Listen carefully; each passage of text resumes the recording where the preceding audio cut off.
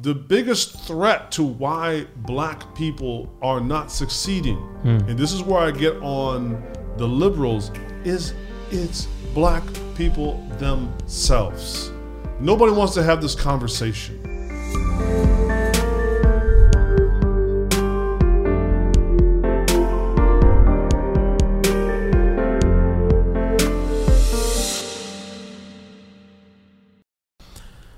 Assalamu alaikum. Welcome to another episode of the Prophetic Mentality Podcast. I am your host, Amr Mabrouk. Today, I'm joined with my co-host, Munir, as always, lovely. And we have a very, very special guest joining us today, Imam Mark Manley, Imam of the Middle Ground Masjid in Upland, California.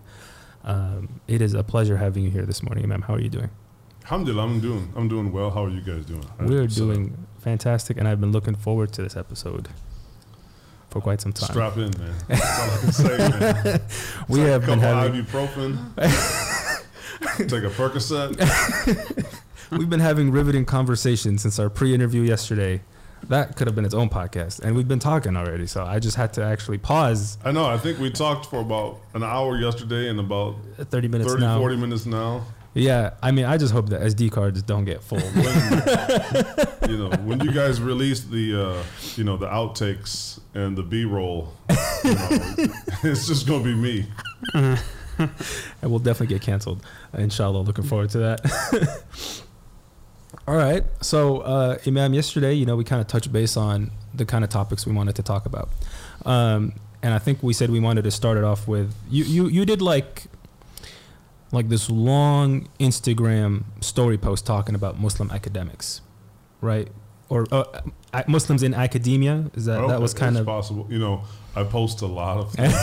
It's hard to kind of keep track after a while, but that sounds like something I would do. Yes. Yeah.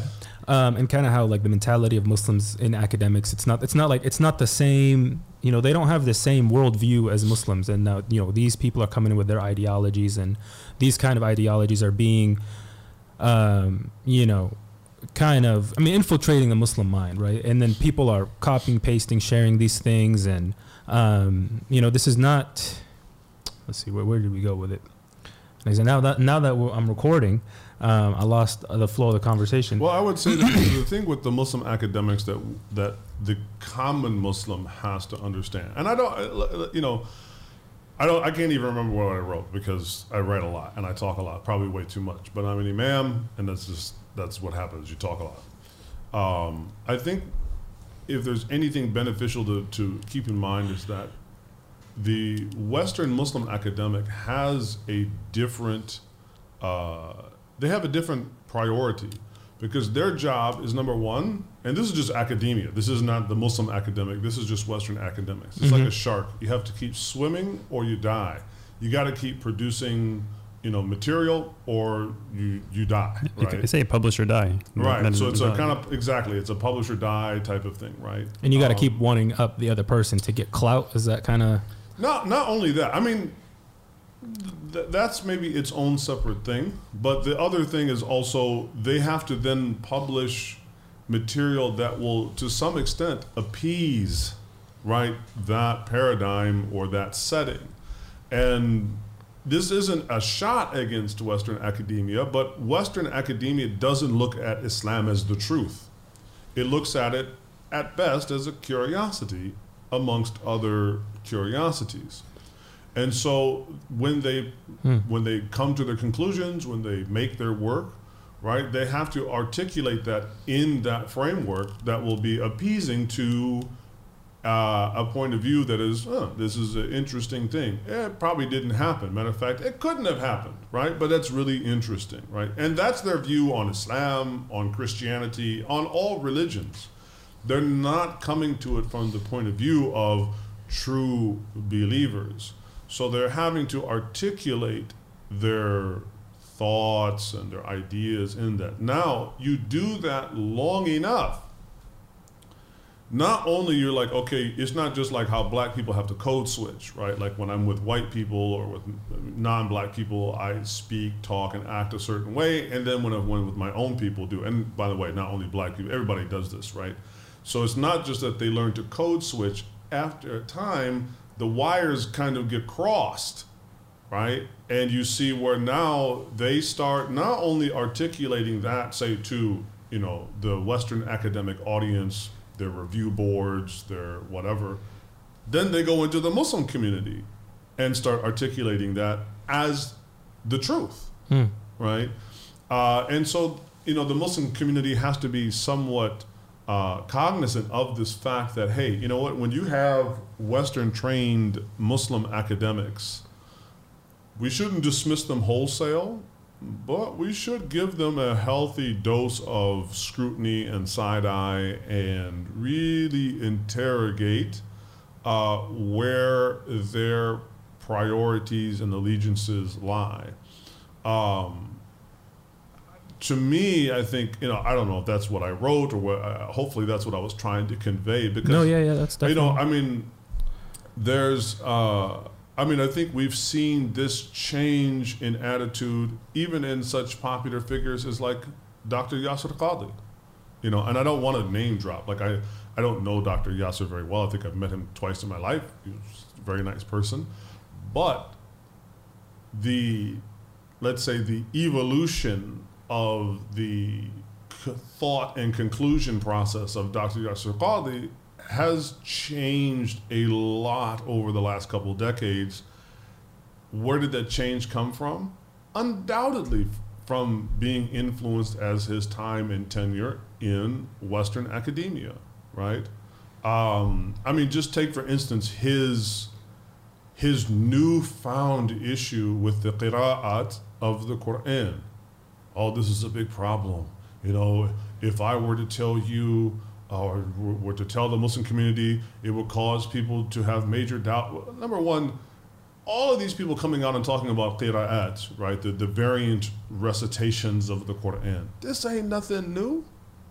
We've been dealing with this since the beginning, right?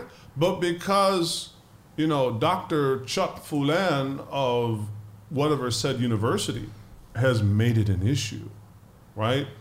Now it's an issue for you. And then you turn around and make it an issue for the Muslims. This has never been an issue for the Muslims. Well, isn't it kind of like his I guess his explanation was, I don't want to speak on behalf of someone, but the idea was like Western academia, there's like a method of doing investigation and coming to conclusions. And when you apply that method to the qira'at, then you have a hard time coming up with the same.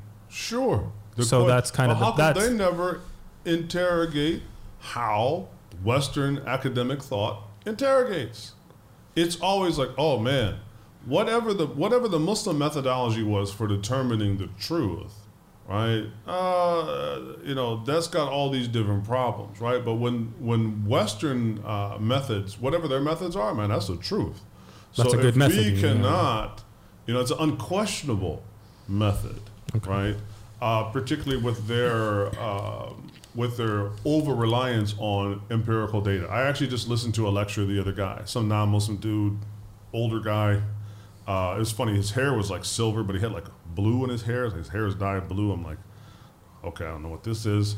And he was talking about like the origins of Islam. Wow. And how, like, you know, when it comes to the, not only to the hadith literature, but to the Quran itself and the canonization of the Quran, you know, we don't find the empirical evidence. And so, you know, I mean, number one, who made empiricism the complete, sole, incontrovertible method of determining the truth? Because let's be honest, at the end of the day, forget about the Quran, forget about the hadith. There's no means of attaining empirical evidence that Allah exists.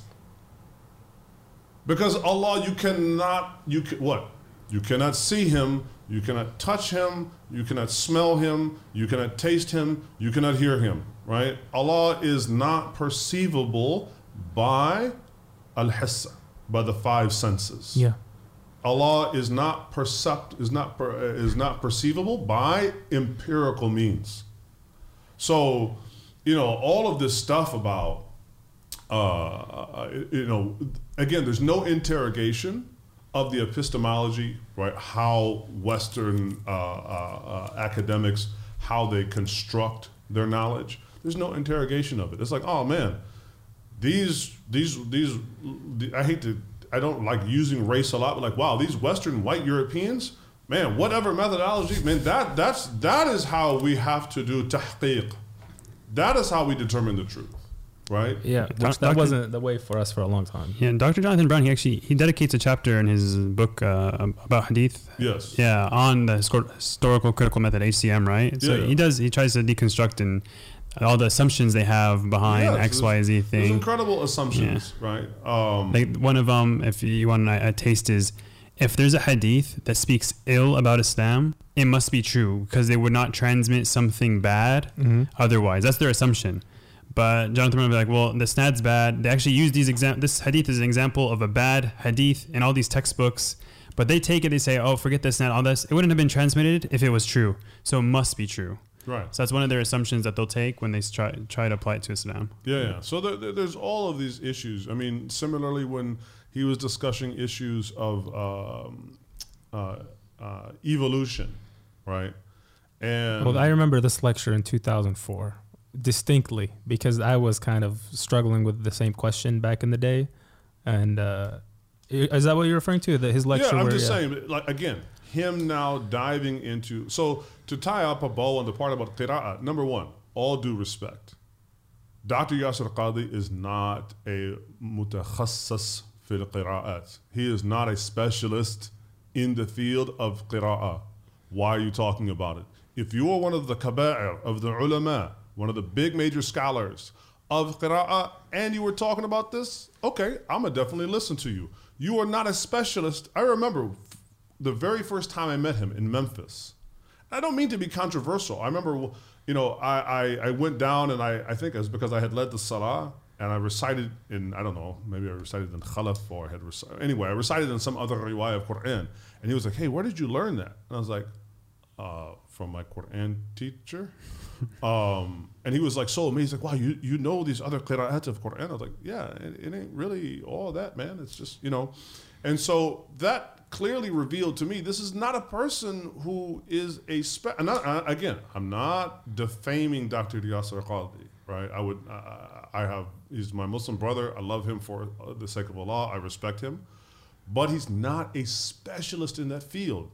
And when you want to come to the point where you want to put doubts in the minds of the collective Muslim ummah that the book that they rely and trust upon as the verbatim word of God is now unreliable because of no, I'm sorry.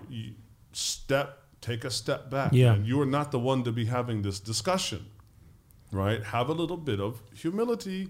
And also, and I'm not saying Dr. Yasir Qadhi is not a humble person. He actually, for the most part, does seem, alhamdulillah, a very humble person. But sometimes, one of the attitudes that we can get out of Western academia is that question everything. They have this kind of like brazen attitude. It's like, look, we don't have a problem with questioning because at least I don't. You can question whatever you want. I'm confident we'll always come to the same answer. La ilaha illallah Muhammad abduhu wa rasuluhu. We'll always come to that same answer, right? But when you yourself, and that's why even for me as imam, sometimes people will ask me questions and I'm like, you know what? I don't feel comfortable to answer that question. Somebody recently asked me a question about finance. Okay, in my training as an imam, I have some basic understandings of the Islamic approach to contracts. But you know what? I'm not a specialist. I said, you know what? You should take this question to Sheikh Joe Bradford. You go ask him this question. You let me know what he says because I would like to add it to my own little database of knowledge.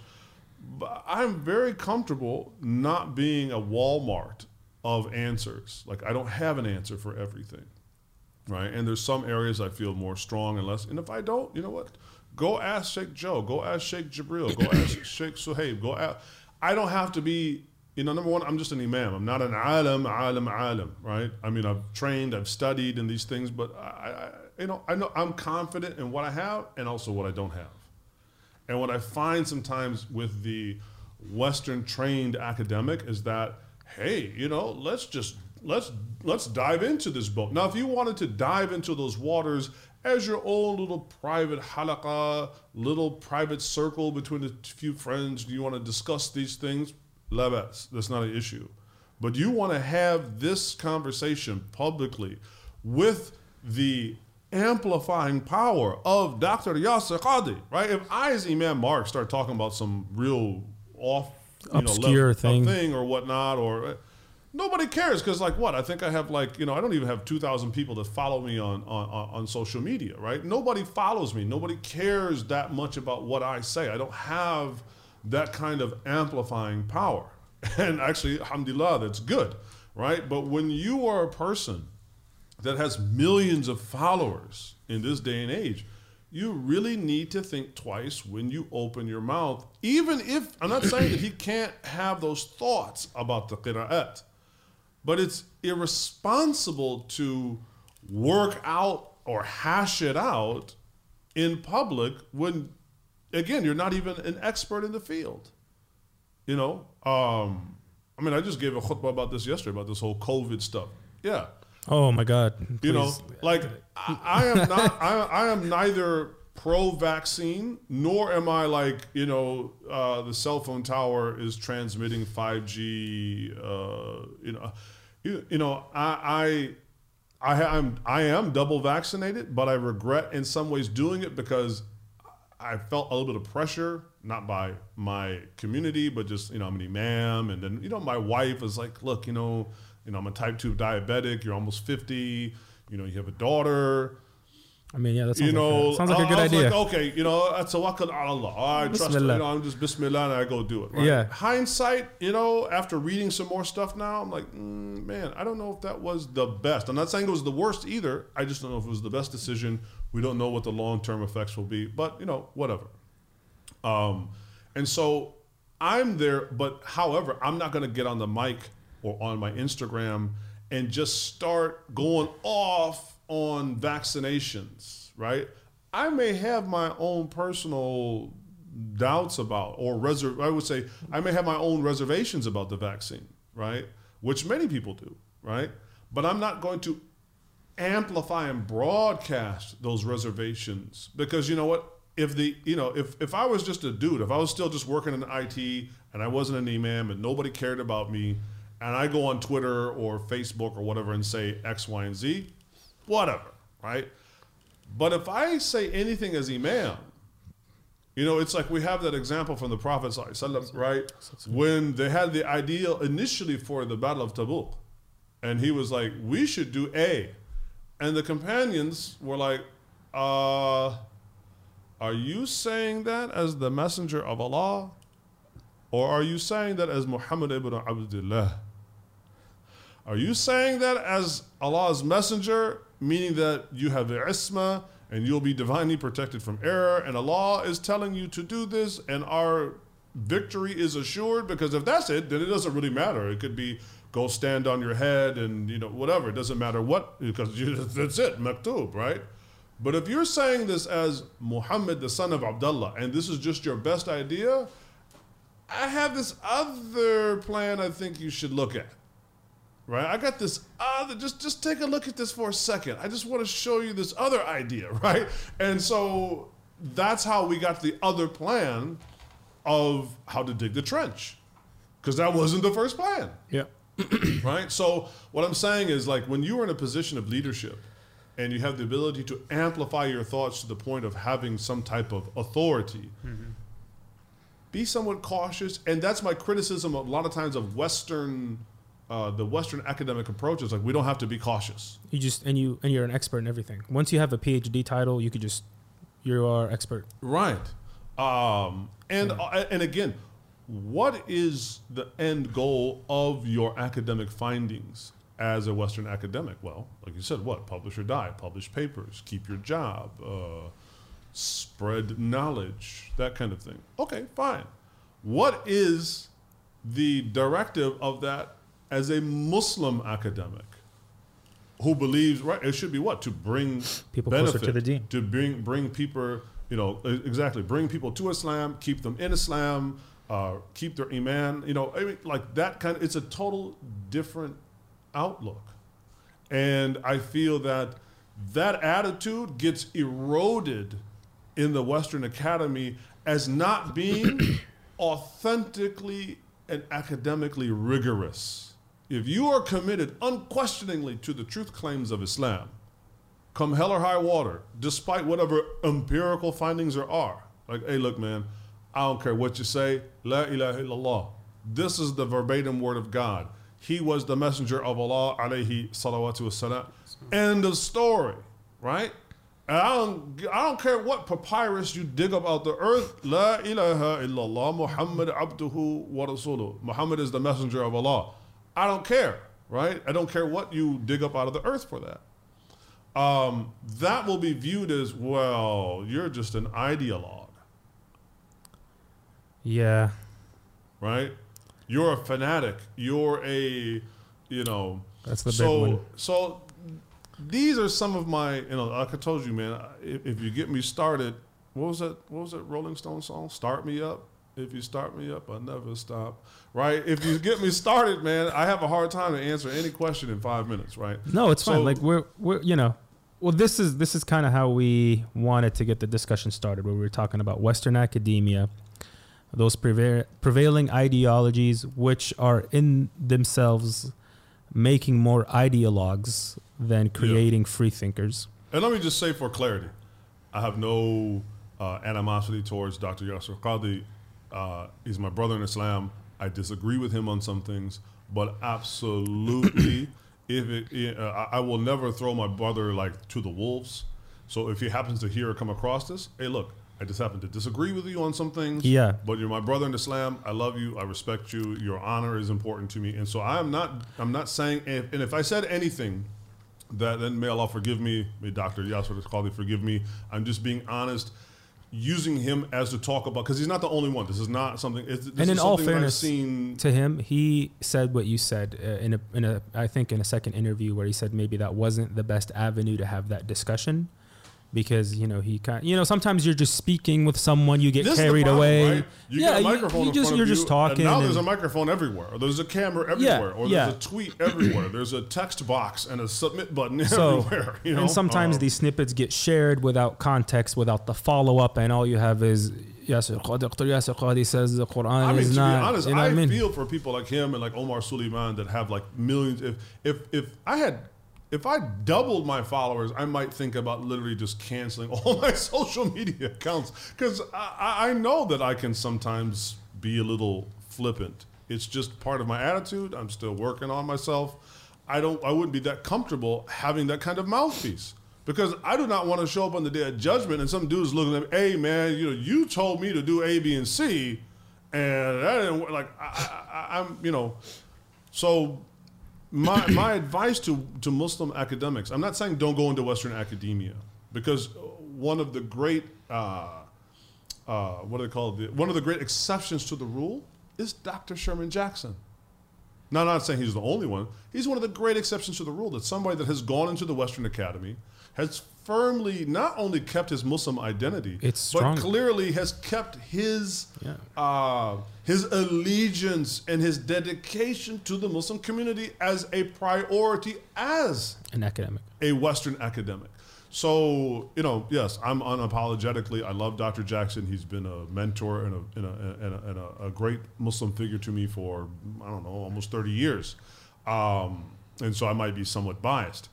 But I'm just saying he's a great example that it doesn't all have to be bad, right? So we should also attenuate our critique of Western academia that, hey, it doesn't have to be that way. And in fact, thank Allah Almighty that we have a Dr. Jackson in the academy, right? Though he may be highly outnumbered, right? Thank God that he's in there, because he at least does give us. He gives us a place there. Yeah. And so, we have, and that's why there's no need to do this stuff. We could just simply follow what a wonderful example, right? Kind of, do it the way that Dr. J did, Agreed.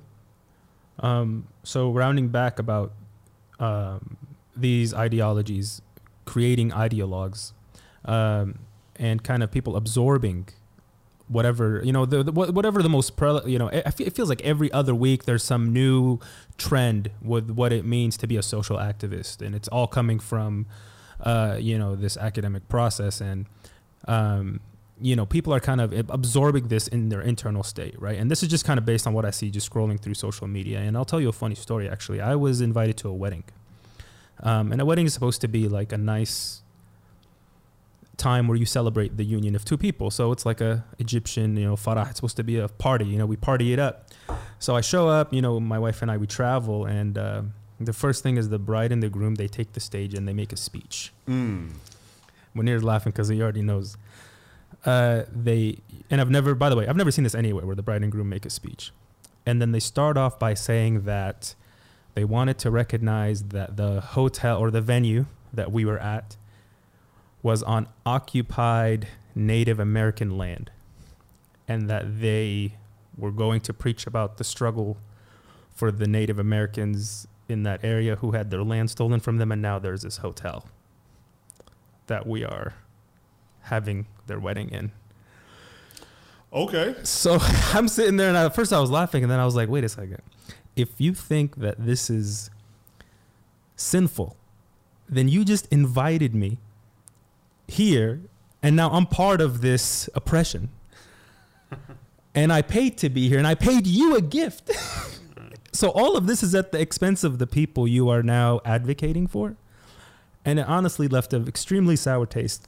I mean, if that's the case, why didn't you just go? Why have a wedding at all? Why not have some, native shaman conduct your marriage and do it on the reservation? And yeah. So, and it was, I don't know if it was virtue signaling or maybe they were pressured into having a wedding, and this was kind of I think it's probably more the first. And we left, and it was unfortunate because this is one of my really good friends. But he went through school, and this is kind of his thought process now. But yeah, this is, it's so hip to be woke, right? And I don't want this podcast to just turn into like bashing on being woke or being an activist. But, that we do have in Islam, there is an idea of justice and what justice is, and who is the ultimate one who serves justice and how we can achieve justice on earth. We have all of that. But in Islam, when you become an activist or woke activist or whatever, it's, trying to use their methods to manifest that on earth, I feel like just creates more oppression in a way. Does that make sense what I just said? Are you following me, or do I need to clarify a little bit more? Oppression and perhaps even more importantly, confusion. Right. It might create more oppression. Like, sorry, not oppression like you're oppressing someone else, but I feel like when you absorb these ideologies and these mentalities, sometimes I hear these people speak and I just see the anger and emotion coming out of them, and I'm like, you're a slave to your own emotions. You are so angry. You are so, and these are people who may, you can call it dhulm. Like in Arabic, dhulm isn't just like oppression, like someone's beating you down. It's also things misplaced things not in their proper place. So that emotion is misplaced emotion, not anger for the right reason or not happy for the right reason. Yeah, like why would you choose to do that at your wedding? A very nice wedding. Like this. I don't know, man. We could do a whole podcast on like why Muslims have problems celebrating. Like Muslims, what do you mean Muslims have trouble celebrating? Man, I'm an imam, so I do a lot of marriages. I go to a lot of weddings. Man, that joint is like a funeral. The joint is like a 4-hour-long funeral sometimes. It's like a funeral with loud music. I guess when you say it like that, yeah. So many times I have to go and kind of like do this little stand-up routine to like get people to laugh because like, hey, like this is a happy time, right? It's weird, man. Obviously, our deen is one of being the middle way, and we should not go to extremes in celebration or being silly and laughing all the time. But there are times where you're allowed to. You should. Well, there's not times to be extreme, but there's times to be laugh happy and be happy. Yeah. To laugh and to one of the nicknames of the Prophet ﷺ was ad-dhahak, right? We forget about these things, right? But then but what do we hear? Well, brother, the Prophet ﷺ said, if you knew what I knew, you would laugh little and cry much. Okay, but then why do they call him ad-dhahak, the one who laughs? Yeah. Right? We're kind of I don't know, but we got some issues with, again, or we go to the other extreme. We're either like always down, or, all we do is laugh and don't take anything silly, Yeah. Yeah. And like yes, I agree. We are in an area where we are living in the extremes, and it carries from, trend to trend, week on week, the next outrage kind of thing. And nothing is tempered. Nothing is sustainable, right? And with what I said, I wanted to actually touch base on your tenureship in Rancho Masjid. Or sorry, maybe I'll cut that part out. I don't know if you're uncomfortable with me saying.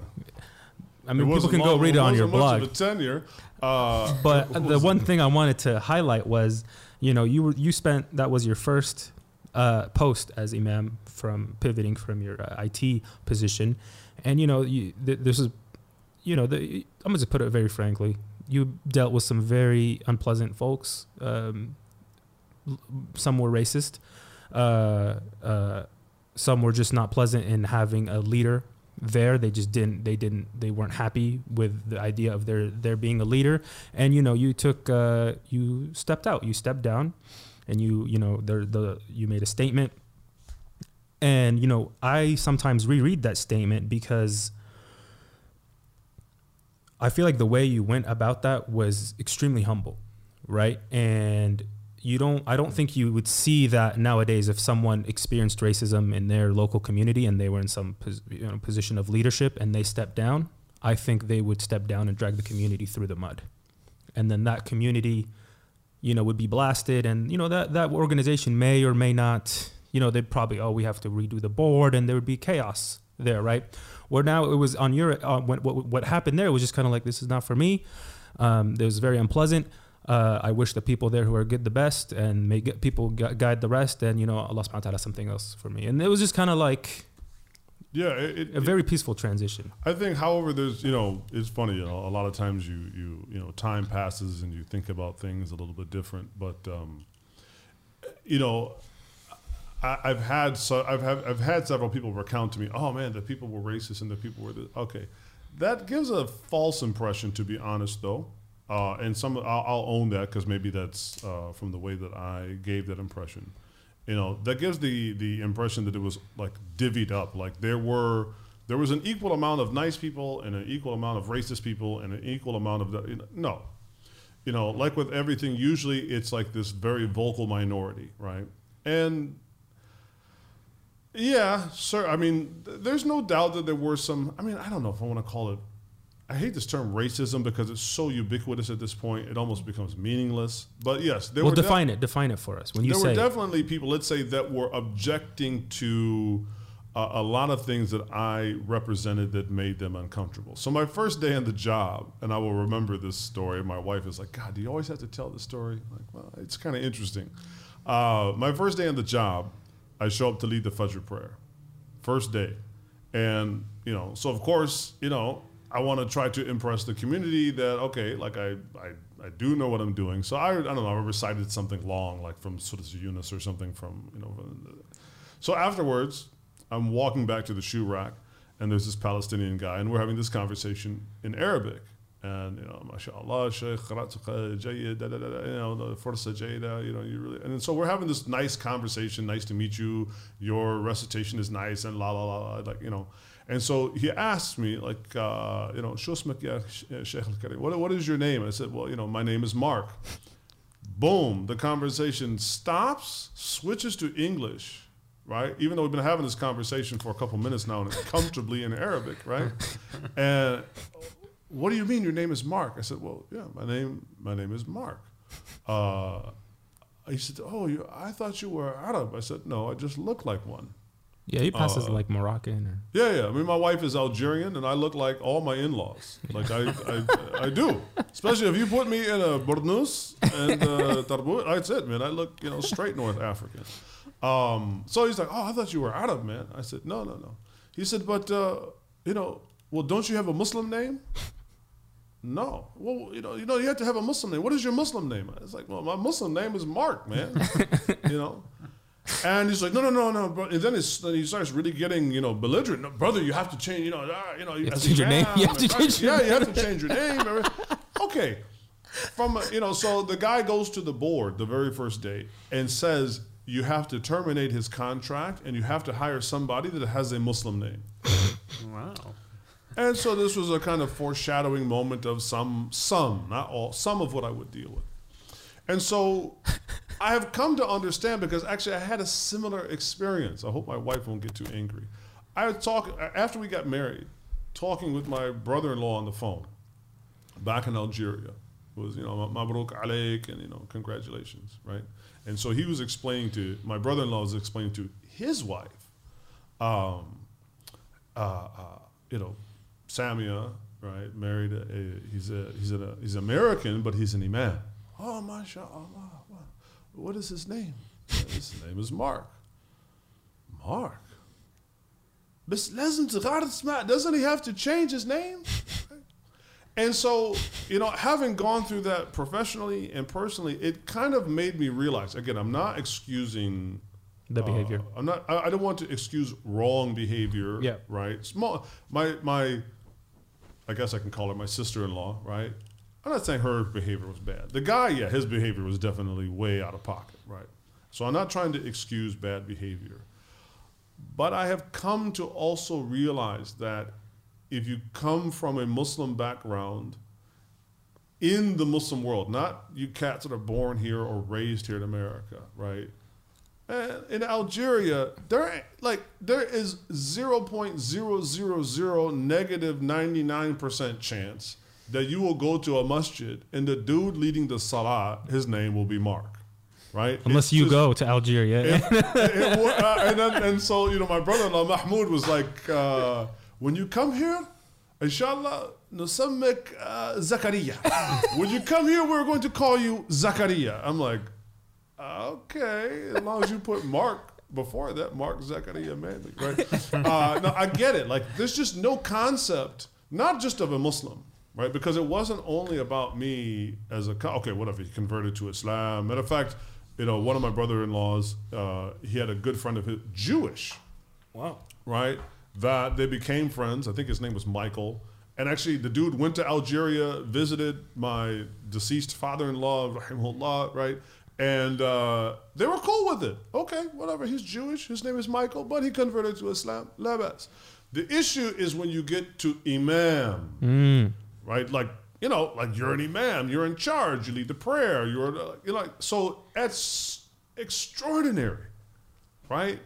Again, I'm not trying to excuse bad behavior. Yeah, the dude, what he did was ridiculous, right? But I think this is the part if we're going to have a conversation about wokeness, that those of us who are the critics of wokeness, or even for the woke people who are sometimes rightfully enraged by bad behavior, let's not try to make it where anti-racists that's a wholly bad thing. No, that's a great thing, right? But what they also must understand is that there is a logic and a rationality to it, right? Not all hate and not all bigotry it's not all illogical. So I can understand how this Palestinian guy or how my sister-in-law... go into that a little bit? What do you mean when you say bigotry cannot be illogical? Right. I'm not saying it can't be immoral. Obviously, in some situations it can, and even in some it can't, right? Like for me, I'm not down with LGBTQ. You're about to get canceled. Right?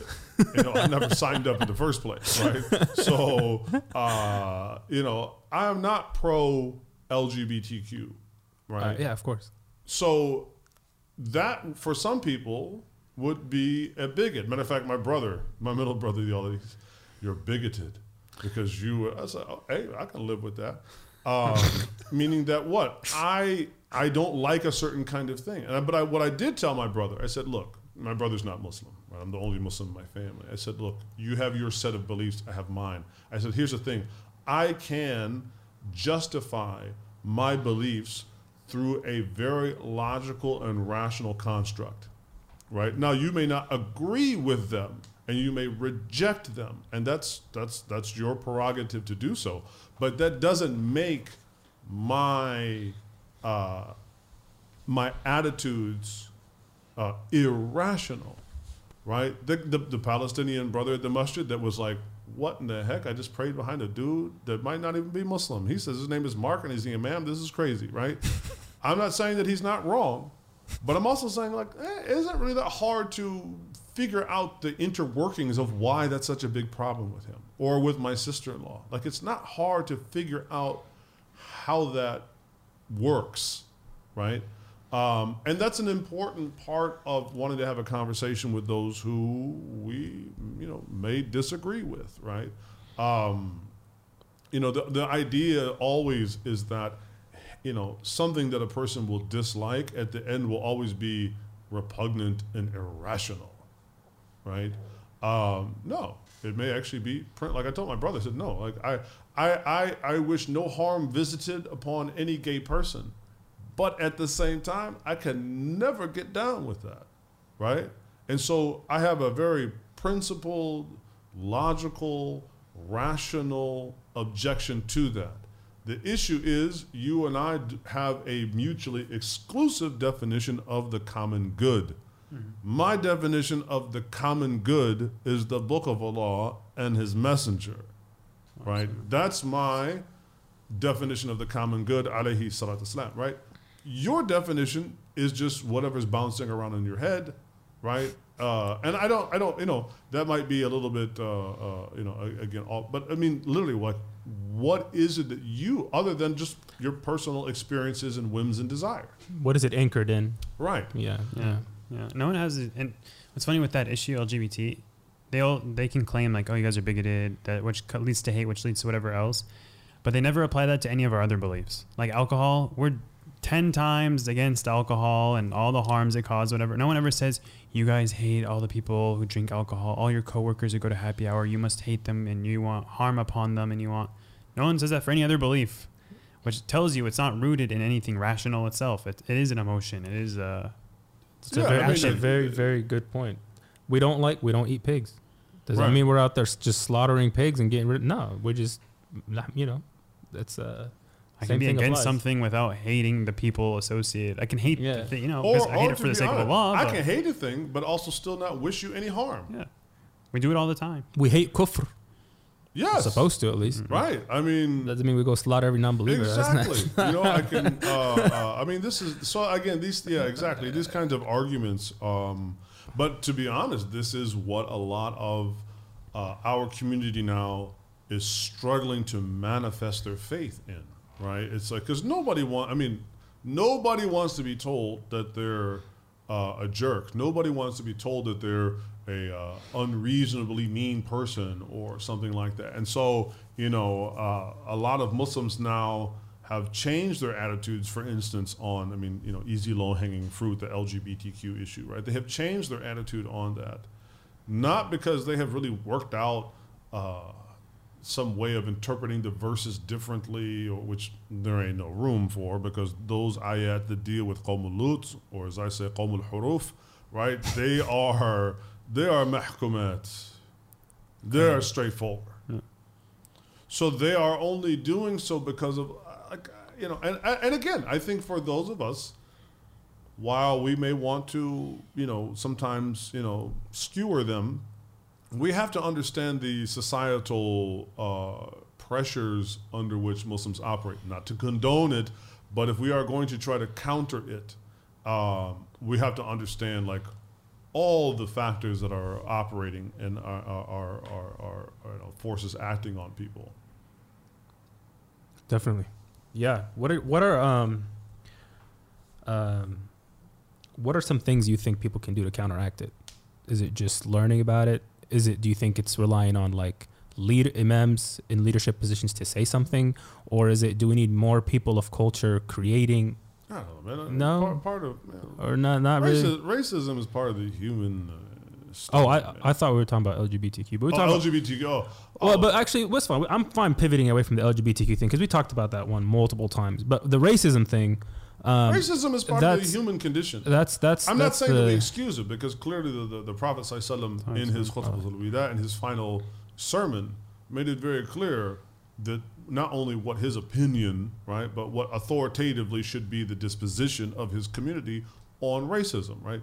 That You know, the Arab has no superiority over the Ajam, the black over the white, vice versa. So that's very clear, right? But at the same time, it is a ubiquitous trait of the human being. So, again, not from the point of excusing it, but actually from the point of confronting it. You cannot, it's like saying like, okay, you know what, you got diabetes. Okay. And so I'm going to treat your diabetes by ignoring the fact that you got diabetes. And I'm just going to say, you know what, the way to beat your diabetes is to have, you know what, you got to just eat a lot of sugar, right? You got to go just, you know, or, you know, drink this bleach. Like we'll do some sort of Trumpian, you know, type of approach to it. Right here, have this bleach, right? You know, I cannot treat your illness or whatever that it is by ignoring your illness, right? So what's the illness? I mean, I think what we have to You're saying the illness it's just part of the human condition. That's racism. Number one, racism is a part of the human condition. Can you define the term? It's very hard. I think it is not simply not that I don't know what you mean, but just because there's for me, if I were to try to come up with a term, it's not just simply that you don't like a person because of their skin color, phenotypical, you know, al-zahirat, like their external appearances or their cultural things, right? But wanting to maybe cause them harm or something like that. I don't know. Okay, that's more than okay. That for me, I'm not saying that's the Webster's dictionary version of it. I'm saying, you know, more for myself. Gotcha. And so, again, like going back to me in the masjid. Okay. Those few vocal people that, you know, can I comfortably say they were all racist? Probably a couple of them. I probably could comfortably label that way.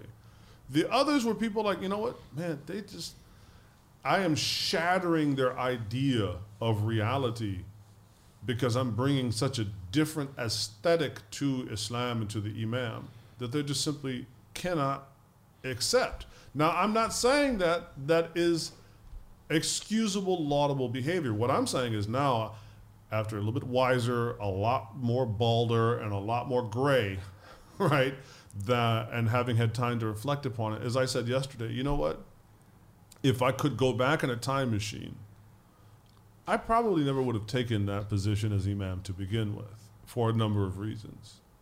It was clear I was not a good fit for that community, right? As I said, it was majority Desi with the next biggest group being Arabs, and then just a few scatterings of, you know, converts and black folks and whatnot, right?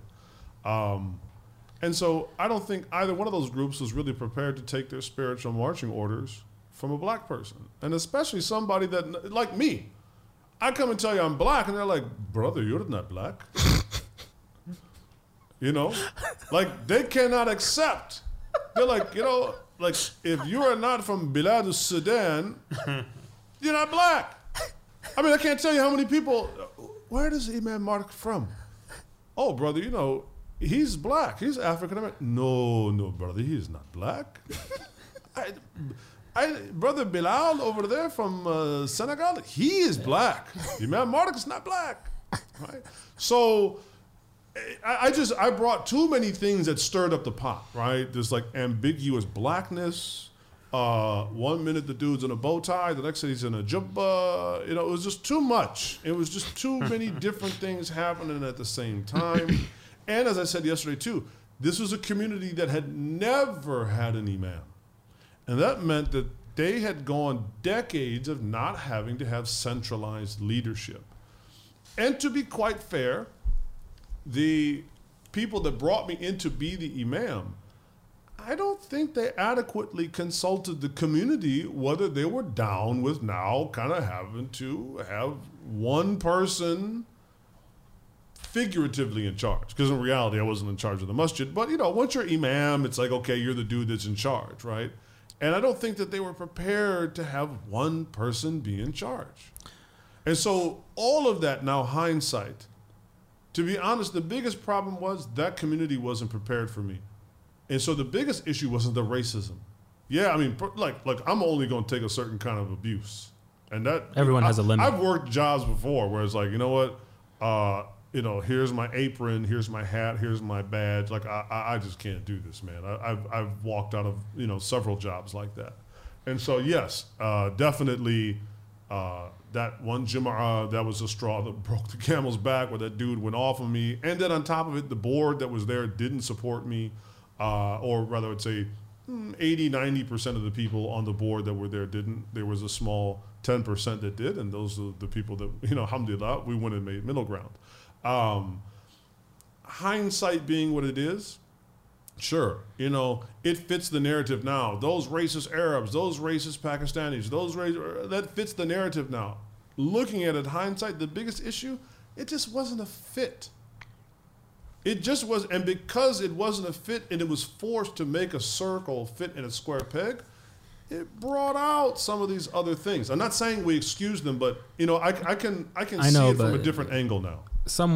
It could be argued, I'm not saying I'm doing that you are apologizing on behalf of racists, and that it's the 21st century and everyone should be down with diversity. That's what we thrive on. We need diversity. So why can't people just change? Why? Because you live diversity in America, creates adversity, right? This is my new little buzz phrase. I'm going to have some T-shirts made up, right? Diversity creates adversity. We've been sold this melting myth, right, particularly by the left, right? And I don't say this lightly. The political left, yeah. Right. Well, the moral left too, because there is a moral and ethical ideology with them as well. We've been sold this idea that diversity solves all problems, right? Or most certainly helps them to dissolve into one wonderful pot, right? No, actually, diversity creates a lot of adversity, especially in its infancy. Maybe that will be the other tagline on the T-shirt, right? And if we look at our own history, you look at Al-Andalus, right? Like, what was one of the problems in Al-Andalus? Okay, it was Stagnation. The decadence and the corrupt, but also, man, they couldn't get along with each other because of what? Some diversity issues amongst the Muslims. Interesting. I didn't know. Right? You had like the Shurabiyya movements, right? Of those Muslims that were originally Iberian, right, and versus those that came from either North Africa or even tracing their lineage back to the Hijaz, and so there were tensions amongst the Muslims themselves, somewhat axiomatic, just simply over what? Diversity. We, as in America, and I think this is probably more true than I would venture a guess bet over anywhere else in the world, and most certainly through any other part in time of our history as an ummah. We have the greatest diversity. I mean, you have Muslims literally from every part of the world, and you got Muslims who ain't even Muslim, right? I mean, we have Qadiani Ahmadi Muslims who are not technically Muslim, right? You have Nation of Islam, they're not Muslim. Progressive Muslims. Right? And then now, I mean, you've got Shi'i, you've got Sunni, you've got, Hanafi, Maliki. I mean, you've got everything. You got the progressive. I mean, we have, and then all of the different ethnicities. Nigerian, Indonesian, Egypt. I mean, we got everything. And you don't find this in other parts of the Muslim world. Like I said, you go to Algeria, not only are you not going to find an imam whose name is Mark, you're not going to find an imam who is, Indonesian. You're not going to find an imam who's an Egyptian. You're not going to find an imam who's probably even a Moroccan in Algeria, right? They're going to be, right, Algerian, and probably 90% his name is Abdul Qadir. Rahimahullah, right? That's how it works. In a lot of the Muslim world, it's not diverse. And so we have to understand that we have a unique diversity here. And that's going to naturally bring about some clashes. I'm not saying that we justify the challenges and just let it stagnate and stay where it is. No, we have to, inshallah, try to overcome those. And again, not out of some altruistic sense, but because that is the command of the Prophet ﷺ. Right? Let's make this very clear. The challenge to thwart and confront racism is a religious obligation based upon the Messenger alayhi salawatu wasalam, right? So let's make that very, it's not based upon some neo-Marxist, neo-Buddhist, we're not doing some mixed grab bag of other ideologies. No, it's simple. It's from Islam. You know, هذا هو الإسلام. This is what it is. So, you know, I would say though, it's the 21st century. You said like, oh, it's the 21st. I'm not making excuses, but at the same time, you know what? Racism ain't the biggest deal anymore. Wait, As black people, as a black person. Of course, this is probably like my white privilege as a light-skinned, you know, mixed black person, right? Okay, wait. Let me recap. It's not the biggest deal anymore. As an African American Muslim, you are saying that race is not the biggest deal for African Americans. Nope. Whoa. Nope. Fight me, bro. Right? Okay. Fight me. What's the biggest problem? The biggest problem is shirk, right?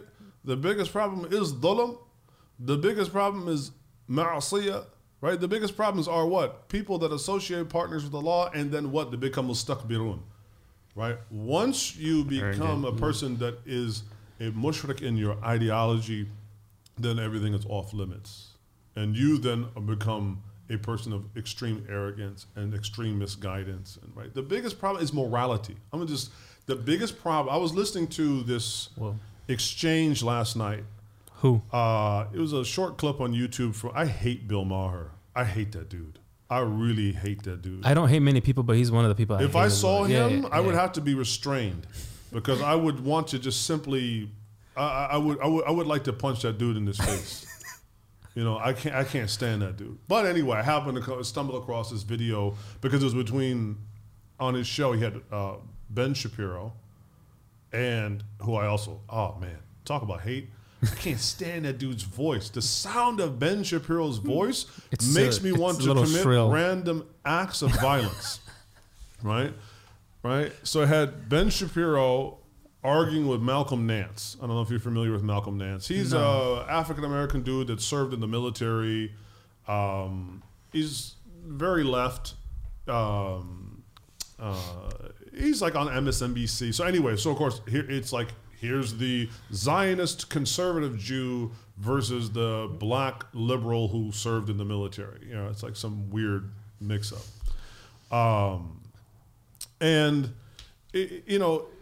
Just I'm trying to even. Where was my thought on this? Like I was bringing this up. We were talking about morality. Oh, morality. Yeah, I mean, you know, I even lost my train of thought with this one now. We started with you saying that racism critical race was theory. So their conversation was over critical race theory. Oh, another hot topic. Get ready, folks. Which you know, and the point was that Ben Shapiro was like. Or rather, Malcolm Nance was saying, like, you know, the biggest problem in America is still racism, right? We have these racist institutions and it's like nobody says racism doesn't exist. And you know, and he brought up the story about his grandfather or great grandfather that was a slave and did. Hey, look, man, me too. I go back 4 generations and I have people who are in bondage as well, right? So, but that was 4 or 5 generations ago. This is my issue: is that. Why do I have to pick or choose? Because what I don't like about the Ben Shapiro types is they say racism doesn't matter anymore. Who said it doesn't matter? Of course it still matters. But in saying that it still matters, I don't want to have to become the Malcolm Nance critical race theorist that says it's still the predominant force acting upon black people's lives. That is just factually wrong. Okay. Right. This is the problem I have: is I have to choose one extreme or the other, which I also see happening in the Muslim community. You have Muslims who are now pro CRT, and then you have those who are vehemently against CRT. And neither one of them probably read much. Like they probably didn't read Delgado and Beverly, like Kimberly, and they didn't actually read. We don't read much. Right. Period. So. Right. Yeah. Muslims don't read their own book, let alone anything else. Right. To be honest. You know, my issue in that the reason why I brought up, you know, Ben Shapiro versus Malcolm Nance was like, wow, this is where we're at. We're in this absurdity. The absurdity to either deny or affirm at 100%. There's nothing in the middle, right? I mean, I almost got shot twice and killed by the police. Is police brutality a reality? Yes. Is it a reality that can potentially affect the lives of black people disproportionately than non-blacks? Absolutely. Nobody can argue this fact. But is there lurking behind every leaf and stone and bush and branch a cop waiting to kill me? No. Right? The biggest threat to why black people are not succeeding, and this is where I get on the liberals, is it's black people themselves. Nobody wants to have this conversation, right? And no, I'm not Larry Elder or I'm not Thomas Sowell, although there are some things that they say that are very interesting. What I don't like about the liberal, so-called modern liberal, and we can get into the difference between classical liberal and modern liberal. Which I don't think you explained to me yesterday. They don't have much of a... No, there's actually there is some overlap. The point is that black people have no agency. They have no role to play in their own definition of self and their own pursuit of destiny. This is what I absolutely loathe about modern liberalism. You mean to tell me the reason why I'm not achieving in life is because of white people, because of racism, because of structural this or that? No, the like reason your agency's gone. You have my agency is all gone. You have no power over your right. It's also removing God completely from the picture. But you know what? All ibtila ma asaba min musibatin illa bi'idhnillah. There are no trials or difficulties in this life except that they are from Allah. So it's also a very secular atheist point of view. So A, I have no agency as a human being. B, there is no God. And so C, I'm reduced to basically the state of a perpetual child. Right? I will always be the perpetual stepchild of modern liberalism. I have to be dependent upon your system. You have to be dependent on the government for support. The same system. I have to be dependent on the ideology. The government is just simply a manifestation of part of that ideology. I am dependent upon that ideology. I cannot feed myself, clothe myself, defend myself, achieve success unless there is some interventionist, some type of intervention, which John Rawls talked about. I mean, I don't mean to go into a crazy whirlpool tangent. There's just so many aspects to this that what makes me angry is the Muslims discuss this. Conservatism, liberalism, they don't even know the figures. They don't even know the people involved. Like, where do we get this idea of government interventionism in the lives, particularly of black people? Because, you know, John Rawls, one of the most influential public philosophers of the 20th century. I'm going to write that down, John. What was his book? You know, I specifically made some notes here, right, that I'll share with you if you want to put them up, you know, on your show notes. But right, he wrote A Theory to Justice in 1971. Yeah. John Rawls came to be one of the most influential public philosophers of the 20th century. And coming from the being certainly one of the modern liberals. And his idea, many of them, well, one of them was what? Government needs to intervene. Now, I'm not saying that government intervention is necessarily a bad thing, right? Because obviously government, under certain circumstances, can do things individuals or even corporations can't, right? But it's different to say we will from time to time use government as a particular tool or apparatus versus it's just what does everything, right? I'm very uncomfortable with this. Two, it means that black people cannot be held to any moral standard, that they're false. It's like they're غير مكلفين. Like they don't have any taklif. They don't have any responsibility. I know from my own family and from other families. Like, look, man, if you have a bunch of kids out of wedlock, or you let a bunch of men have babies with you that are not your husband, what is going to be the result? And especially if that gets accepted as normative societal behavior. Normalizing the single motherhood. Normalizing fisq. That's right? You just normalize immorality. Yeah, that's what it is. Right? You normalize immorality. I'm telling you right now, the biggest impediment to black success is morality and lack of imagination. What do you mean by lack of imagination? Can you? What is it most of us want to do? What do most black people want to do? Right? Just be financially. No. I mean, look. Growing up, I grew up around white people, black people. I learned to speak Japanese as a kid, right? Japanese people. Wow, you speak Japanese? I speak Japanese, right? And, okay, random factoid. why is it that, black families, the kids are, and I was the exception because I guess we're that sort of like talented 10th bougie Negro light-skinned family, right? But most were pushing towards athletics and other things or coming from a broken family, right? Alhamdulillah, my parents have been married over 60 years. I came from a very solid family. May Allah preserve them. Right? I mean, may Allah, at this point, may Allah guide them. May Allah guide them and preserve their marriage.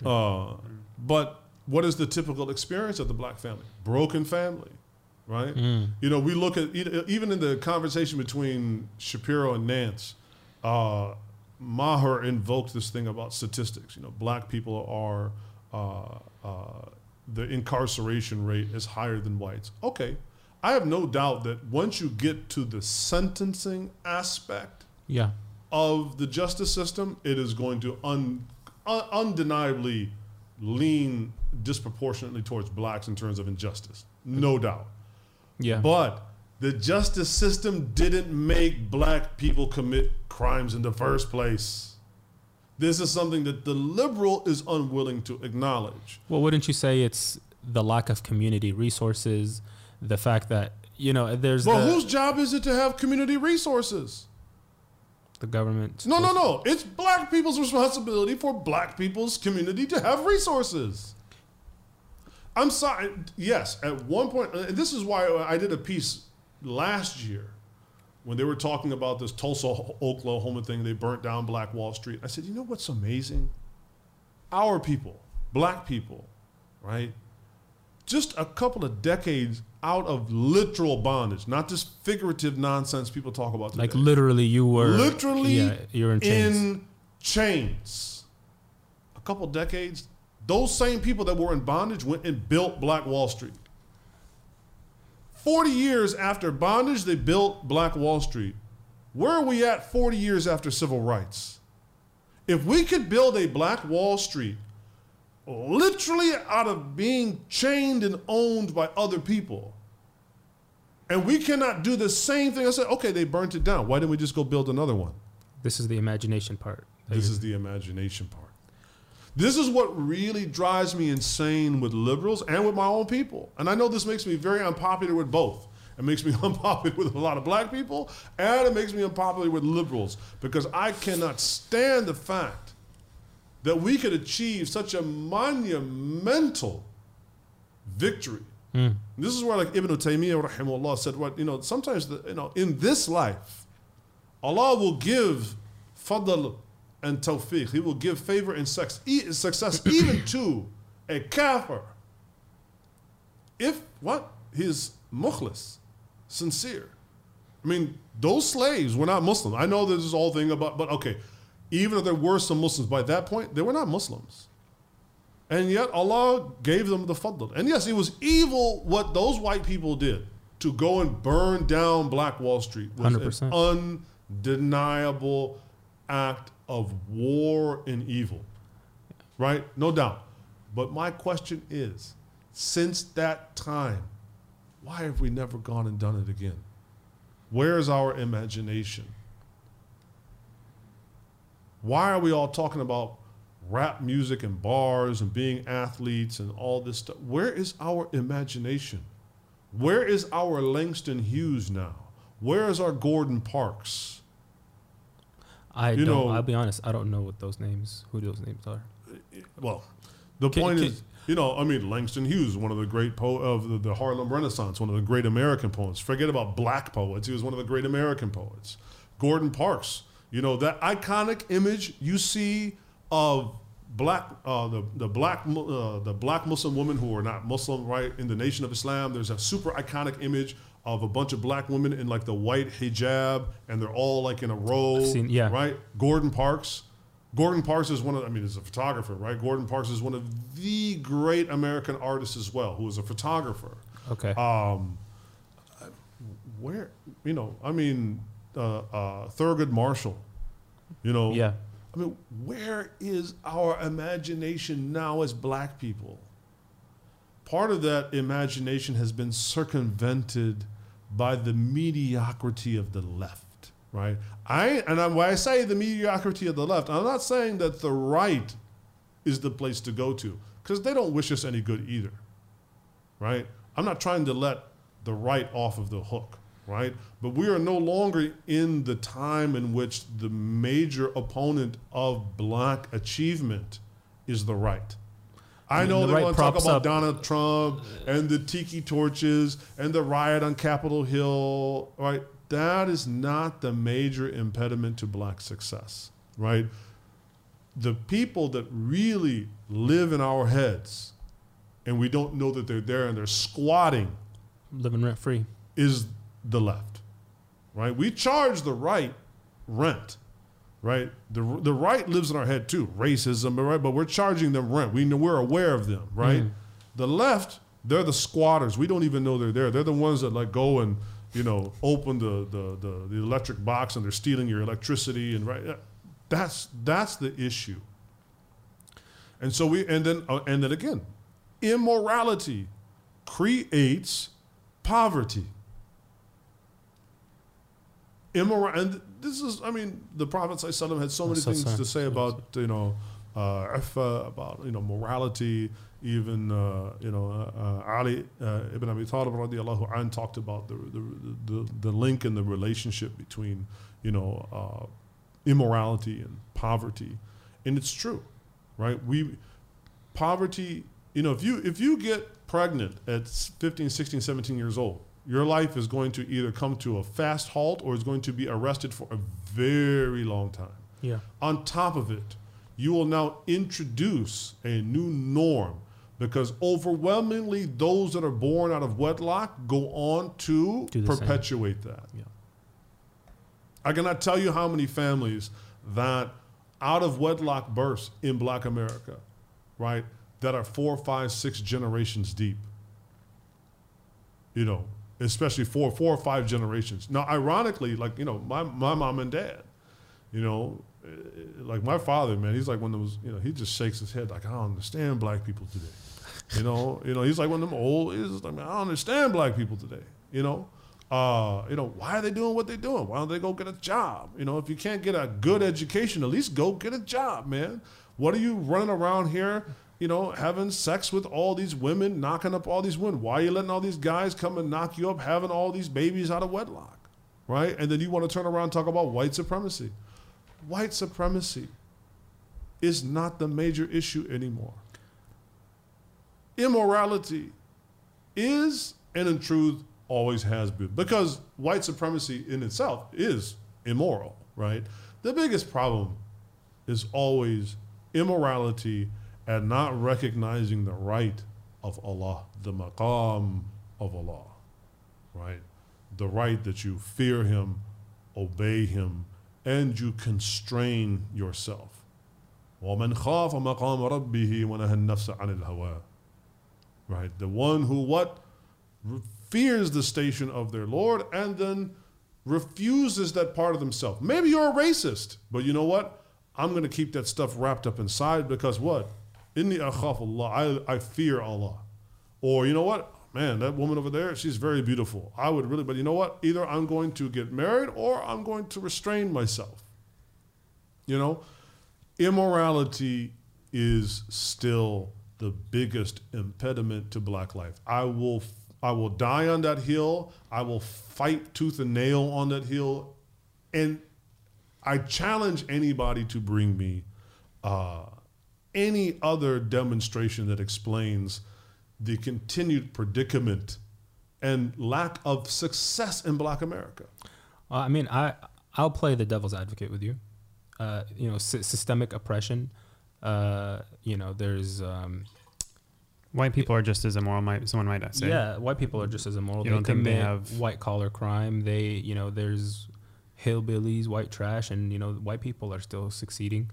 And let's see, police brutality. If black men are being arrested at a high rate than white men, there's still okay. Yes, white people are immoral. Chinese people are immoral. Everybody's immoral, right? People struggle with morality across the board, right? But also, black people, again, we disproportionately commit crimes. Again, once you get in the system, I got no doubts about the fact that it is definitely going to lean heavily against you more than it would a non-black person. No doubt about it. But it doesn't cause you to commit crimes. There's no justification for you to commit the crimes in the first place. And we have come to have an attitude now that we are either somehow we can indulge, right, this desire to commit crimes, or that we are entitled to something that we simply don't have the title and deed for, right? I know this doesn't sound very popular, and this whole thing about structural racism. Again, I did a podcast with Dr. Abdullah a year or two ago, and he and Abdullah bin Hamid. Yeah, bin Hamid Ali. I think he kind of is on the same wavelength as. We so in that podcast, for instance, we differed where he was saying like there is no more structural racism, and I said I don't know if I can go that far. I think that certainly there still are. What I'm saying is it is no longer an unsurmountable obstacle. It's no longer an insurmountable obstacle, right? And this is what I don't like about the left, is that they constantly want to remind us about racism and evil white people and all this stuff, right? And you know what? I don't care about racism and evil white people. I'm going to go out and achieve, because you know what? Anyway, tawfiqi billah. My success is ultimately going to come from Allah. And if with Allah's, blessing, I can achieve any obstacle. I can surmount any challenge or obstacle. And in fact, if he doesn't, then I won't achieve anything, right? That, I want to make the major focus in my life as a black person, Allah, right? That Allah is the one who bestows fadl. He is the one that withholds, right? He is the one that's either going to give or is going to take away. And whiteness is just a particular manifestation of that. I do not want to turn whiteness into a kind of ilah, right? Something that almost is a type of God, like an anti-God, right? It's this sort of like negative anti-God for some people, right? To the point that if a white person wants to convert, well, it's like they worship Allah by loathing white people. Like, this is where a lot of the Muslim community is unfortunately kind of slipping and going towards. Is like, nu'minu billah wa na'budu al-abyad. We believe in Allah, but we worship white people. Right? And I don't mean that in the dunya way. I mean that our value set, the limits of our imagination, the limits of what we conceive as possibilities are all now circumscribed by whiteness. I don't care what white people have to say, in the idea of that, I'm going to go out and try to do it because Allah has made me to worship Him. And He said, whatever that Allah has given you, seek your part of this world. So I'm not putting on blinders. What I'm saying is, it's not the most important conversation in the room, and it's not the highest hurdle to jump over. I agree. And I think this ties into an overarching theme that, we discuss here on the podcast. It's that, you are essentially, with Allah, you as a man who has Allah, right, you can accomplish anything, right, within means. And, the idea of, being a victim, as if you really try to embody that masculine energy, then that is something that's not compatible. Yeah, and I'm sorry, liberalism is as for men, liberalism is a real feminine energy to it, right? It wants to disempower you. It wants you to, and again, I'm not advocating for a kind of like the go at your own John Wayne rugged individual type of nonsense. No, I do believe there is a communitarian. I mean, why is it that there are some cultures or some groups and their cultures that come to America, despite not being white, achieve success and have faced similar, if not quite in magnitude, but similar racism throughout the history of this country, and yet they categorically and statistically achieve more success. This is what I'm saying. They absorb whiteness into okay, I'm just going to be honest. Like, let's just look at the Asian community. That's what Asian community. Let's look at the Asian community, that's what it is, right? Yeah. And so my thing, and as somebody that grew up with a lot of Asians, Japanese, learned to speak the language, studied the culture, everything. Are Japanese people perfect? No. Do I wish I was Japanese? Or it's none of that nonsense. It's just that they do things somewhat different. They have faith. I mean, my God, man, they locked them people up during World War II. There were mass lynchings of Chinese people, and yet there are some different community and cultural attitudes that they have that we could benefit from. This is my issue also with this idea of cultural appropriation. I have done I have done cultural appropriation my whole entire life. If I find somebody that has something in their culture that's beneficial to me, I appropriate it. Full stop. I have no problem with it. And humans have appropriated culture from other cultures since the beginning of, Qabil and Habil, from Cain and Abel. I don't want to hear anything about cultural, but this is a bunch of nonsense, right? If I find something beneficial in an Arab culture, I will appropriate it. If I find something in Indonesian culture I will appropriate it. So be on the lookout, right? I'm going to do a home invasion on you and take all of your culture.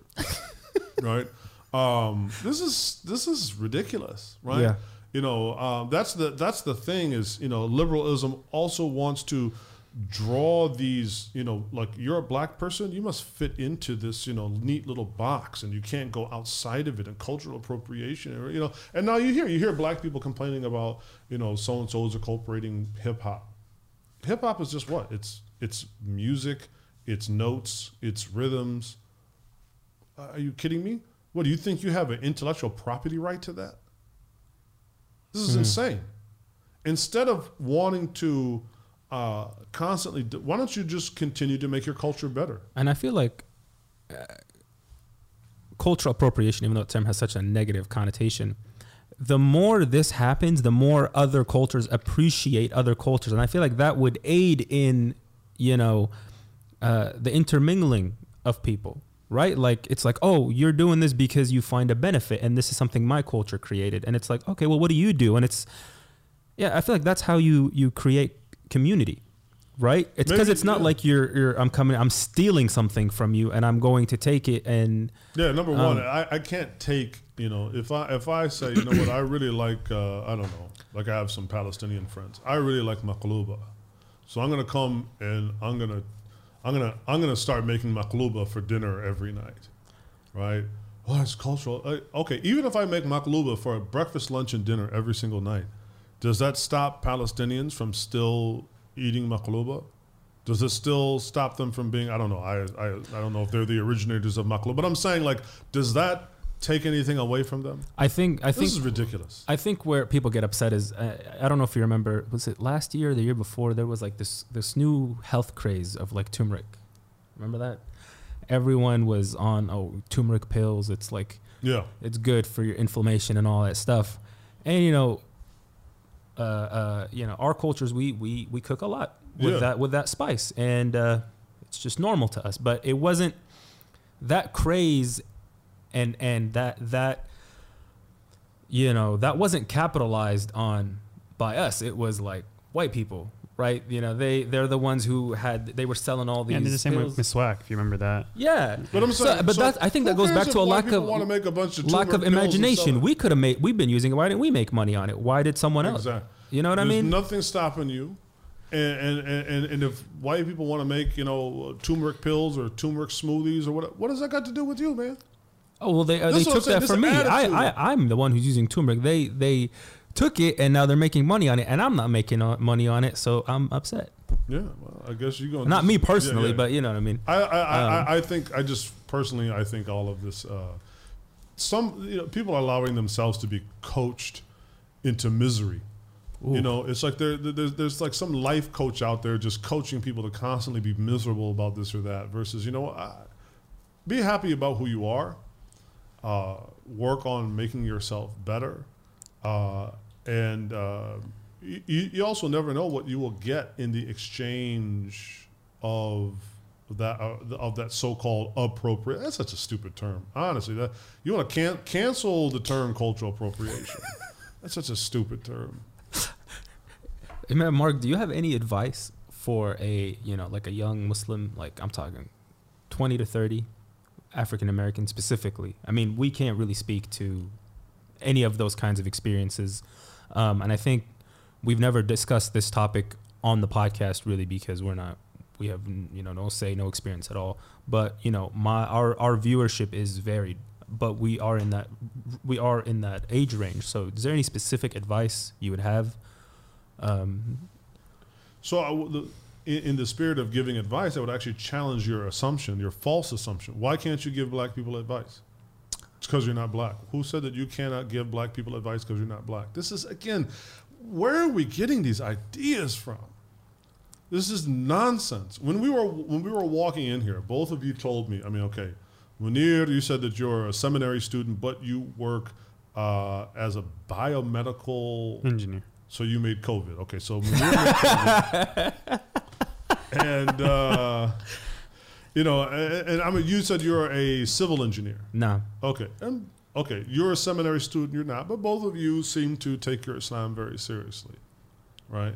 But you also know that just being a student of knowledge, it ain't gonna cut it. You have a 2.5-year-old son. Inshallah, you and your wife hope to have kids soon, right?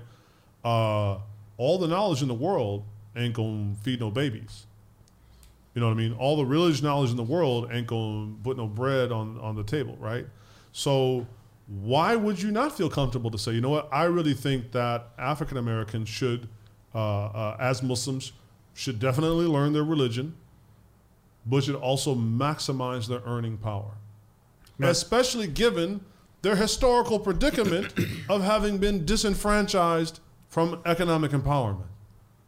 Why can you, as Egyptian and Lebanese, why can you not go tell some black people, hey man, get your money right, get your deen right, and get your money right? Why is that not appropriate? So I think, to be fair, that's general advice. Because that's what I would tell to answer your question. That would be my answer. All right, get your deen right and get your money right. That's no different than advice we give to anyone else. So I think the point he was trying to make is we couldn't give black appropriate advice, specific, if you want to put it that way. No, to speak to an experience that we don't have, not general advice. Of course, get your deen right. Do you have any empirical evidence to support that theory that you cannot give black specific advice?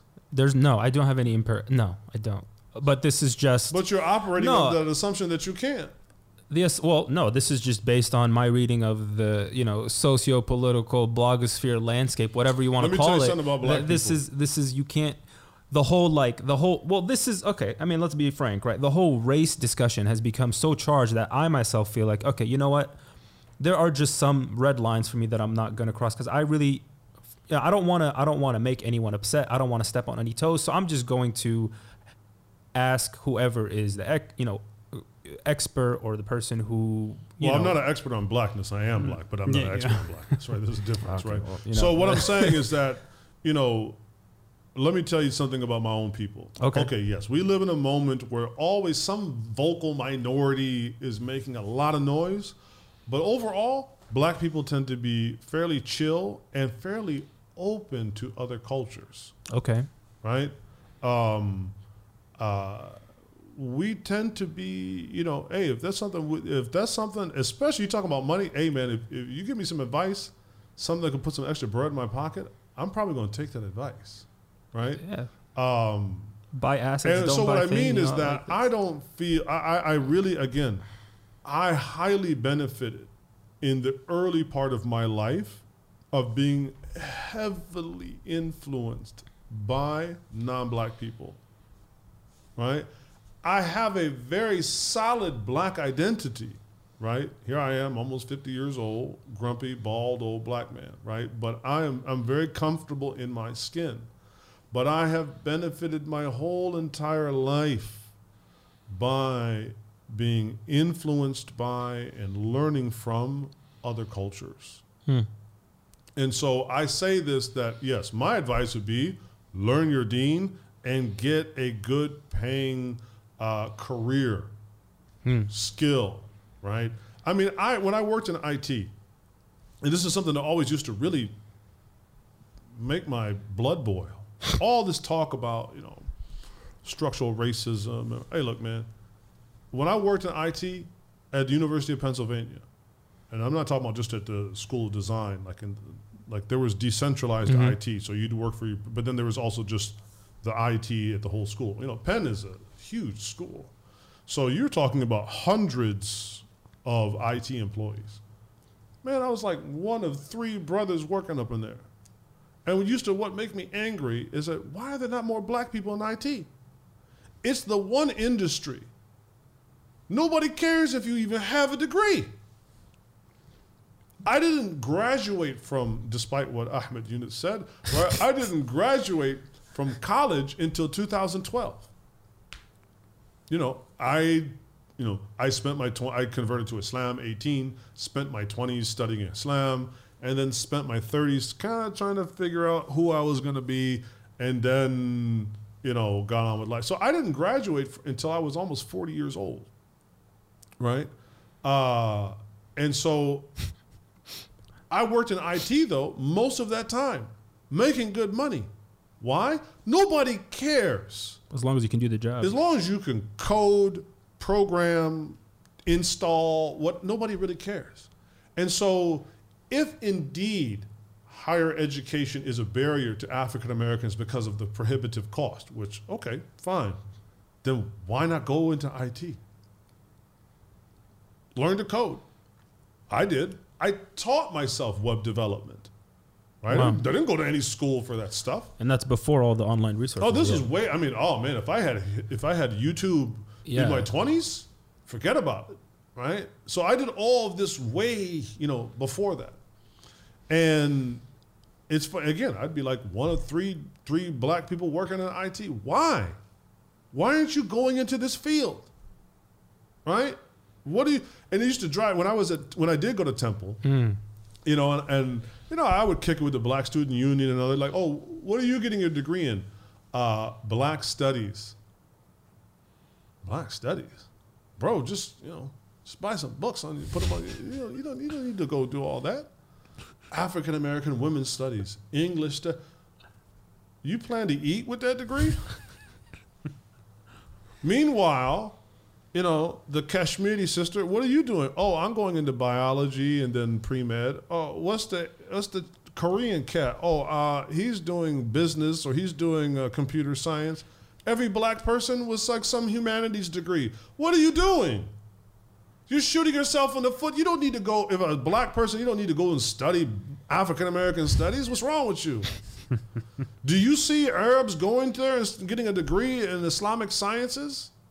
No, they're not. I'm going to be a muhandis. I'm going to become a doctor, a lawyer, an engineer. Like, what are you thinking? This is what I'm saying. The imagination and the thinking process, we have to challenge it for the betterment, not to be self-hating or berating black people. No. We got to start making better decisions, right? That's what it comes down to. No, I don't believe in any of this eugenics nonsense. It's just that some people have better, and sometimes that decision-making process has gone from being only the individual to a cultural thinking process. Right? I mean, if you break it down to the individual level, in my experience, being Muslim for 30 years, I see Arabs, Pakistanis, Nigerians, Indonesia, I see them all making horrible decisions sometimes. But one decision they don't make that's horrible is their career. Right? They might make some other bad decisions in their life, but one thing that they don't tend to make secure the bread collectively, right? And so that means that you don't have to only rely on your personal genius. This is one of the uplifting aspects of culture. So black people we need to have a new conversation in Black America to have a new kind of black culture that is, you know what? Nah, man, you can't go and become a teacher. Okay, I'm not saying, somebody's got to teach, but I'm just saying you're not all going to aspire to something greater. At least, like I always laugh, like, in a lot of parts of the Arab world, right? It's like the people that couldn't cut it as a doctor, a lawyer, an engineer, that's who becomes the imam. Yeah, that's the truth. You know what? that might not be a half bad plan to have. Now it's like, the opposite. Like, you go into all these humanities and it's the rare person that becomes a doctor, lawyer, and engineer. No, man, flip that stuff. We need to have a new imagination. So my advice to, young Black American Muslims would be absolutely learn your deen, because one, there's no guarantee. Learn your deen so that you go back to Allah in the best condition that you can be in, right? Because kullu nafsin da'iqatul maut, and we don't know, tomorrow is not promised.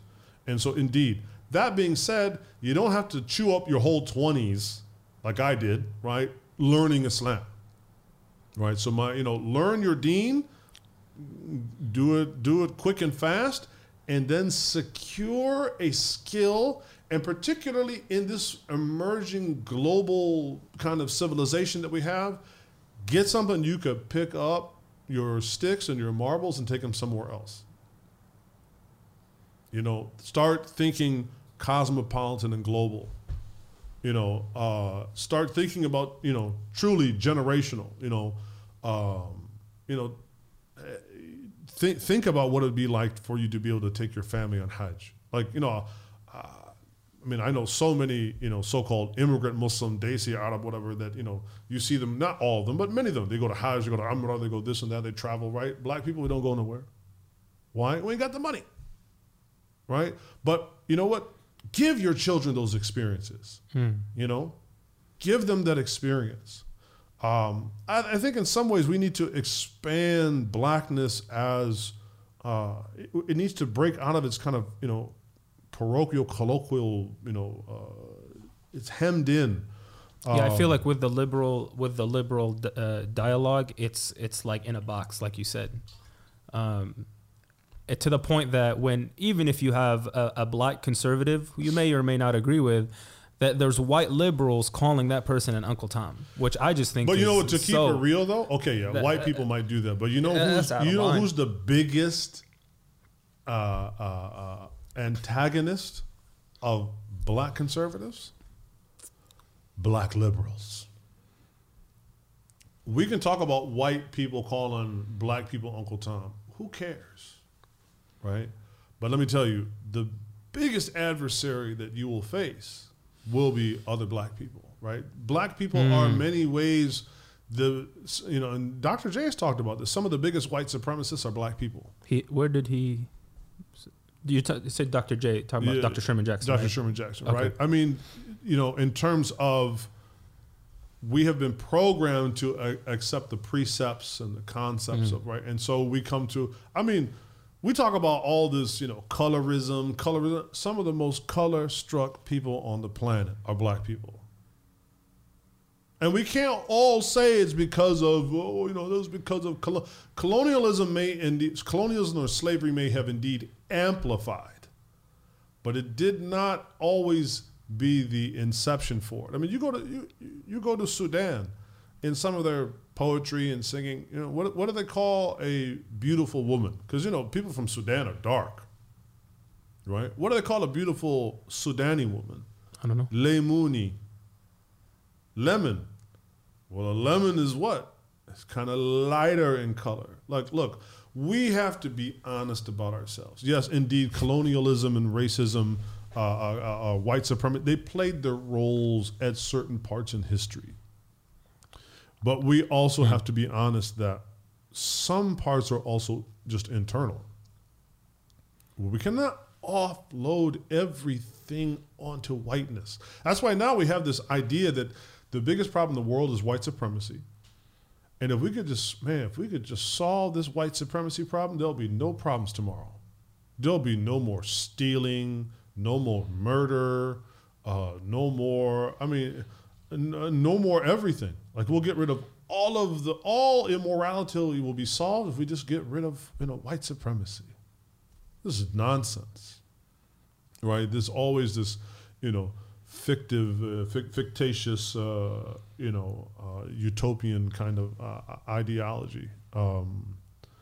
There's no Jannah but Jannah. That is very well stated.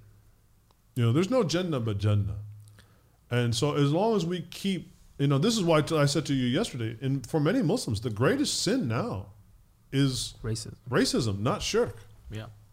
Right? And you see Muslims, you have people that pass away, clearly not a Muslim. Mushrik. Clearly a rest Muslim. rest in peace, this and that, right? You don't know what his Right. heart, what's in his heart. You don't know what's in his heart. Okay, you don't know what was in Osama bin Laden's heart either when he died. When they buried him, when they gave him his janazah at sea. I'm still looking for that one in the abwab of the books of fiqh. I'm still trying to find that janazah at sea. Right? You don't know what was maybe he repented. Saddam Hussein made shahada before he got hung. Yeah, man. You know, Gaddafi, you don't know what was in his heart when they choked him out on the streets and shot him and did whatever they did to him, right? You don't know. Now, will you find anybody that go, oh, may Allah have mercy on him? Oh, no, man. I can't be saying no rahimahullah to bin Laden, man. Are you kidding me? Chuck is breathing down my neck, man. Right? So, and again, I'm not saying that, and I'm not advocating one way or the other, right? But I remember in Philadelphia years ago when I was living there, some unfortunately heavily misguided young people committed an atrocious crime. First, they dressed up as Muslim women. Men, they dressed up as Muslim women in niqab. Whoa. Wait, where was this? Philly. In Philly. Okay. And then they went and robbed, it was either a store or a bank. Wow. And in the process of trying to get away, they killed a police officer. Okay. And when that happened, of course, this is, post 9/11, man, nobody wanted to touch them. Nobody wanted to deal with them. And some people were like, man, we should bury them as kafirs. And I said, hey. What they did was heinous.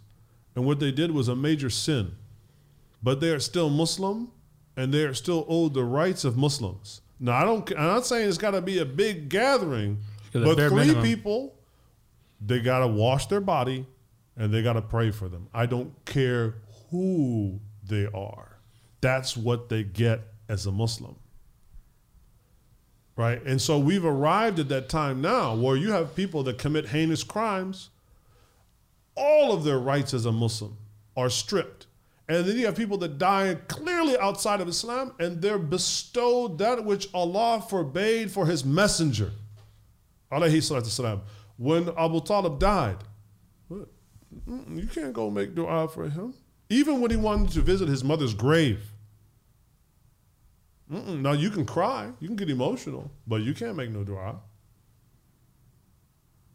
Yeah, so people would understand, like, saying rest in peace, you're trying to say Rahimullah in a sense. Man, what is rest in peace? What is rest in peace? Meaning what? You will not be subjected to your outcome in the al-aqibah fi al-akhirah fi Jannah. Your outcome in the hereafter is going to go to Jannah. So we can, as Muslims, we cannot pray for a non-Muslim after they die. As a Muslim, you cannot, and as a Muslim as well. As a Muslim and as a Muslim, you cannot pray for somebody who has died outside of Islam. Now, as I always say, is the caveat. Just because I don't pray for a person, look, if whatever is, you don't know what happened in his heart. If that's true, then he will go to Jannah or she will go to Jannah. If that's what Allah has determined for them. Mm-hmm. Whether I pray for them or don't, look, who we pray for or who we don't pray for, that is not the ultimate arbiter of where people go or don't go. Yeah.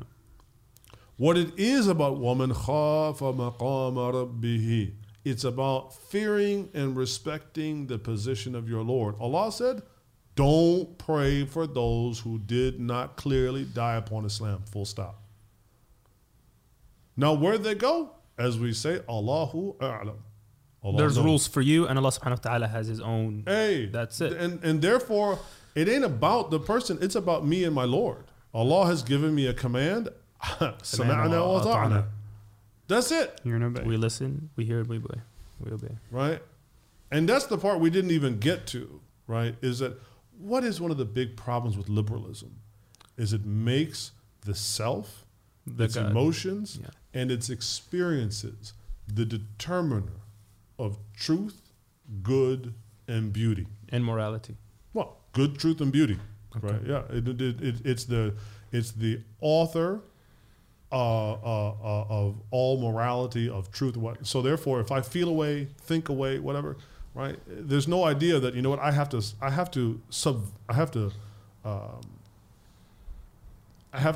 to bring my feelings in alignment, even though I may not like it. You know, I may have really liked Black Panther. I may have really liked that movie. And Chadwick Boseman seemed like a really cool dude. And I saw him having a conversation with Omar Suleiman. And he seemed like, you know what, he probably was he seems like an honestly really nice person. But he did not die on Islam in any way that you or I can recognize. And so all I'm saying is, it is a disobedient act to flagrantly make dua for him, though Allah has commanded us not to do so. Simple as that. Now again, you could pray for him 100,000 times. That ain't got nothing to do with what's going to happen to him. It's about you and your relationship with Allah. It's about you and Allah. It ain't about you. That person, man, you know, it's done now. That's what people don't understand. But they say, no. My feelings are king. My feelings, you know, are both the qalam and the lawh. And I think that is the, you know, the biggest issue. If that gets in your heart, where the idea is that your feelings are king, you know, because I see these, you know, these altercations on Facebook, not altercations, you know, whatever, people arguing back and forth, and it's like, well, it just doesn't feel right. Why can't I say rest in peace? You know, I feel bad about it, so I feel uncomfortable. So it must not be. It must be wrong, and that's that people are uncomfortable with being uncomfortable. Because they have been coddled. They've been coached into being creatures of comfort, and therefore religion is the only purpose of religion is to make me comfortable. And the minute it don't make me comfortable, I'm throwing it right out the window. Like people cannot be some people cannot be religious and uncomfortable. To me, that's when people say, I'm spiritual but not religious. Oh, that means you are not capable of being uncomfortable. That was actually our previous guest. We just had, you know, Abdurrahman Haikal with Peace and Power, and he has he coaches people in fitness, and he has like a 10-week program. And majority of it isn't really about working out and do these reps. He's just addressing you as a person. And one of the weeks, he literally makes you do something uncomfortable. Part of his process is he finds out like your biggest fear. Yeah. And then he makes you face it. Like there was a guy who was scared of the ocean. And then they did a workout at the beach, and at the end of the workout, he like pulls out swim trunks. He's like, we're doing this. So he made that guy go through some sort of adversity, right? Yeah. And I feel like that's not what's going on nowadays. If it's not easy, it's not for me. If it's hard, if it doesn't make me feel good, if it's uncomfortable, then it's wrong. It's evil. It's not the truth. And anything that is the truth should make me feel good. And what's funny is like Mubin Bain makes a very good point about this. He said, think about the toughest universities to get into, the prestige of all of these things, Harvard, Yale, Ivy League, UC grad schools. Are they easy? Are they easy? One, are they easy to get into? No. Is there struggle while you're in there? Yes. Sure. Everything about it is struggle. Med school, law school. Think about any upper division thing. The more struggle, the more prestige. And yet when it comes to religion and God Almighty, it's got to be easy. If I have to struggle a little bit, it must not be the one for me. You put that center on anything but your own religion with God, it seems, you know, out of sorts. And they've twisted it where, ironically, the one area that religion should comfort us in is in our pain, in times of difficulty. And you will find people, man, you know, like when they experience something traumatic in their life, instead of utilizing religion to help comfort in them, that, man, they wind up leaving the faith. They lose their faith. And that's because those are the same people all along that have been trying to employ religion to somehow secure them, or to essentially dodge the draft of life where they don't have to go through difficulties, right? I mean, you know, look, man, I've been praying, fasting, man, where's my stuff? Yeah, Allah, man, where's my stuff? Prosperity doctrine. Right? Yeah, I mean, and so ironically, when you get to some real deep, dark, heavy stuff in their life, they ain't got nothing left, and they don't know how to employ religion in their life in the correct way, and they become faithless. I mean, in my opinion, I know this will be very some people might. This is what I feel happened with like Anthony Bourdain. You have Anthony Bourdain. He's like one of these real snarky dudes, you know, right? And when it came time when life hit him with some stuff, he couldn't deal. And then now people want to say, oh, mental health. That's such an overdiagnosed term, as if like what? People that have mental health also maybe just don't have bad character. Muslims have been unfortunately coached into viewing the objective of religion is to live a good life. Live a good, easy life. Live a good life versus to how to get out of life. We're all going to be like in the WALL-E movie. Yeah. Atheists say the same thing, by the way. My coworkers, that they'll talk about when they want to talk about religion or whatever, say, like, none of them are religious, obviously, because that's the world we live in. Say, at the end of the day, it's all about leaving the world better than you left it or something. But it's like, where are you coming up with these ideas or this good, right? They're just what you talked about. Like, this is literally what they talk. They have no other way to cope. And you find the Muslims now adopting this about having new a good life. Nonsense. Yeah. Define good. I didn't want to push back. Number one, it's already been defined as good. You're acting and behaving. Okay, the atheist, the kafir, fine, I get it. They're not Muslim. Yeah. But why are you, the Muslim, acting as if goodness has already not been defined? It has been completely defined and refined, and it's been written in all but stone by Allah and His Messenger. Like, that is what good is. It's in that book and it's in His life. Study it, learn it, right? Then you will know what is good. Versus this ever continually evolving, in my opinion, devolving. Oh, right? yeah.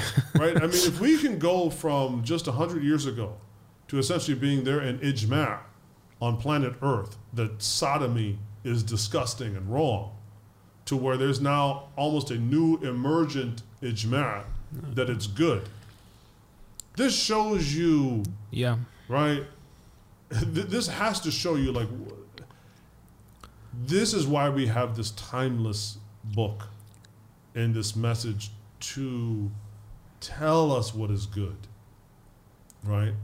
It tells us, and so therefore, if I encounter somebody that does something that is outside of that, it doesn't mean I have to strip them of any value as a human being, but it also doesn't mean I'm going to allow them to abrogate what has already been defined as good. Agreed. Especially for somebody that's going to wink in and out of existence in a blink of an eye. And it comes in this life and like this, pees and poops on themselves and might even leave in the same state if they live long enough. Right? Yeah. And I'm going to let this one be the arbiter of truth? I don't think so.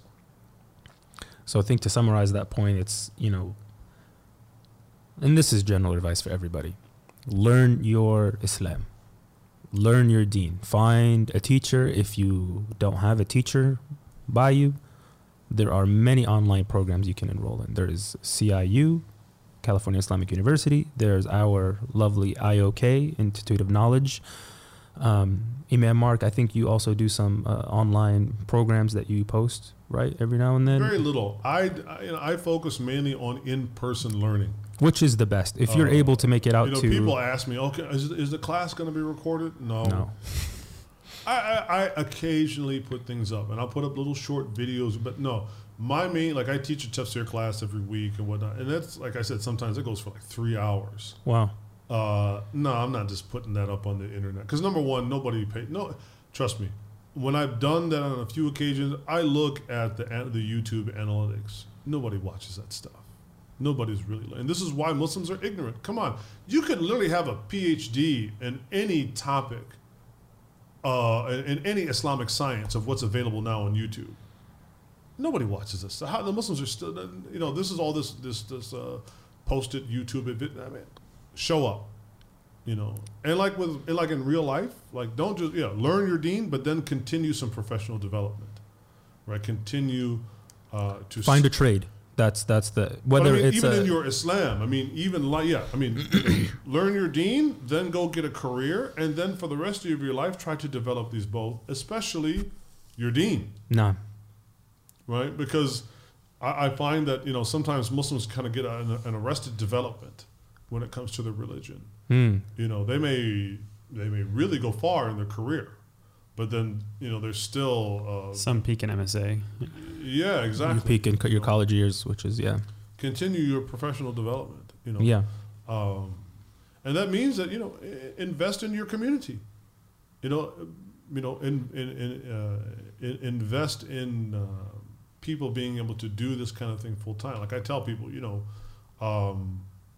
I'm able to do what I do at Middle Ground because I do it full time. If I did it part time, it would not have the same efficacy. It would not have the same intensity. It would not have the same, inshallah, benefit. There's a benefit from having a teacher that can, or having institutions that can operate where you have some people that do this thing, full time. Think about institution building. Think about, and when I say institution building, in, investing in yourself. Investing in yourself. So, do you mean you're talking about the financial side of things, or you mean just IOK doesn't run on dua. That's part of it, but Right. no, they have a whole team of people who manage the finances, and they manage the what's the fund called? Sister Sarah that works in the front desk in administration or whatever. She doesn't pay her rent on dua No, or whatever. I'm just saying, Yeah. the people that work here, they're not, yeah. So and of course, many hands make light work. So if people collectively work together, then Taban, yeah. and then you can really bring some, mass benefit. This is why I feel, to I guess to complement this and maybe the last part about white supremacy, all this racism. Look, man, if Muslims don't get serious about giving da'wah to white people in America, I don't think this project's going to work. That's we can't just close on a statement. Do Do you need to go? Do you have another commitment? A wife texting me, "Where are you?" every 20 minutes. Just like, man, That's I'm with it. this dude. Okay, He won't shut up. shoot her a message real quick. Be like, the I'll- conversation. I'll end with this. I'll Nah, make it real short. Right. we don't gotta end. So I was watching The Matrix yesterday. I don't gotta be nowhere. Right. I was Oh, watching you The support. Matrix. I know you support them, but that's okay. Go ahead. You know they came out, right? The Oh brothers. yeah. They're crazy. But not just that. The Matrix It's always been. has been and always been a trans story. No, That was, Yeah, I'm sure. Well, I'm going to culturally appropriate The Matrix now for my own right. So I had actually written down, because it struck me. We had our conversation. Yeah. Then I wound up watching The Matrix, and then there's that sort of dialogue, almost monologue, in the training part between Morpheus Yeah. and Neo, and the second one where he has the agent program with the woman in the red dress, Okay. and he says, freeze the program. Yeah. And then they have this conversation about who the agents are, right? And so he says that, there are these, Neo asked, well, who are these agents? He said, they're sentient programs. I'm going to read you the dialogue. I wrote it down. He said, they can move in and out of any software hardwired to their system. That means that anyone we haven't unplugged is potentially an agent, right? Inside the Matrix, they are everyone and they are no one. But this part especially, so we have survived by hiding from them and by running from them. And this is what I feel about both immigrant Islam in America and also black Islam in America. We're running from white people? We have survived mainly by running from whiteness and hiding from whiteness. And now we're kind of like that barking dog, but we're not really engaging whiteness, right? And he said they are the gatekeepers, right? Historically, has Islam been able to take root in a place if the predominant group of people didn't embrace Islam, No, eventually they convert. right? Yeah. Right? He said they are guarding all the doors, they are holding all the keys. Now, what I mean by this is not that if all white people don't convert to Islam, that it's not successful. But they are guarding the doors in many ways to our own self-actualization because we're so concerned about them. To a great degree, we might talk all this stuff today about white supremacy, but to a large degree, we're still running from them. They still define how we think, how we even our creative process, our imaginative process, right? He says, which means that sooner or later, someone is going to have to fight them. Now, I'm not saying we fight, but sooner or later, we're going to have to engage white society seriously on the da'wah tip. Right? We're going to have to we most certainly cannot proceed with this attitude of anti-whiteness. I mean, as you mentioned, right, I think Jordan Peterson was supposed to have Hamza Yusuf on his podcast or vice versa or whatnot. Canceled. And this campaign ensued of like not only wanting to cancel Sheikh Hamza Yusuf, happens like every week. Well, I mean, occasionally Sheikh Hamza, I love him, but occasionally he says some stuff that also sometimes is not always the best. Out, right? But again, canceling people, this is ridiculous. I'm sorry. For the people that have their issues with Sheikh Hamza Yusuf, you know what? The man built a university. You know what? Show me what you've done.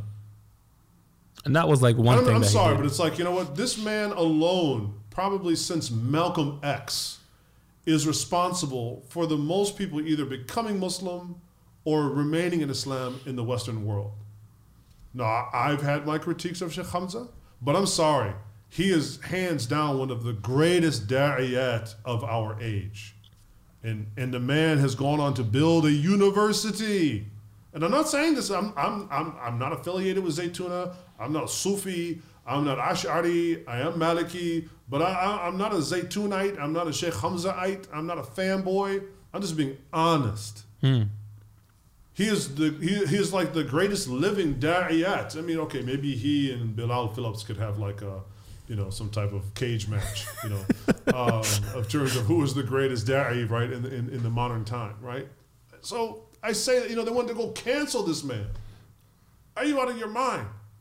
Right? And then they wanted to make dua that Jordan Peterson doesn't convert. Wouldn't be guided to Islam. And moratoriums on masajid to not give him, to not help him convert. If he wanted to convert. This kind of craven attitude that Morpheus was talking about to Neo. Yeah. That was nuts. At some point, you gotta confront these agents. Because then it's not about the agents, it's about you. Yeah. You only say these things if you think you have control over guidance.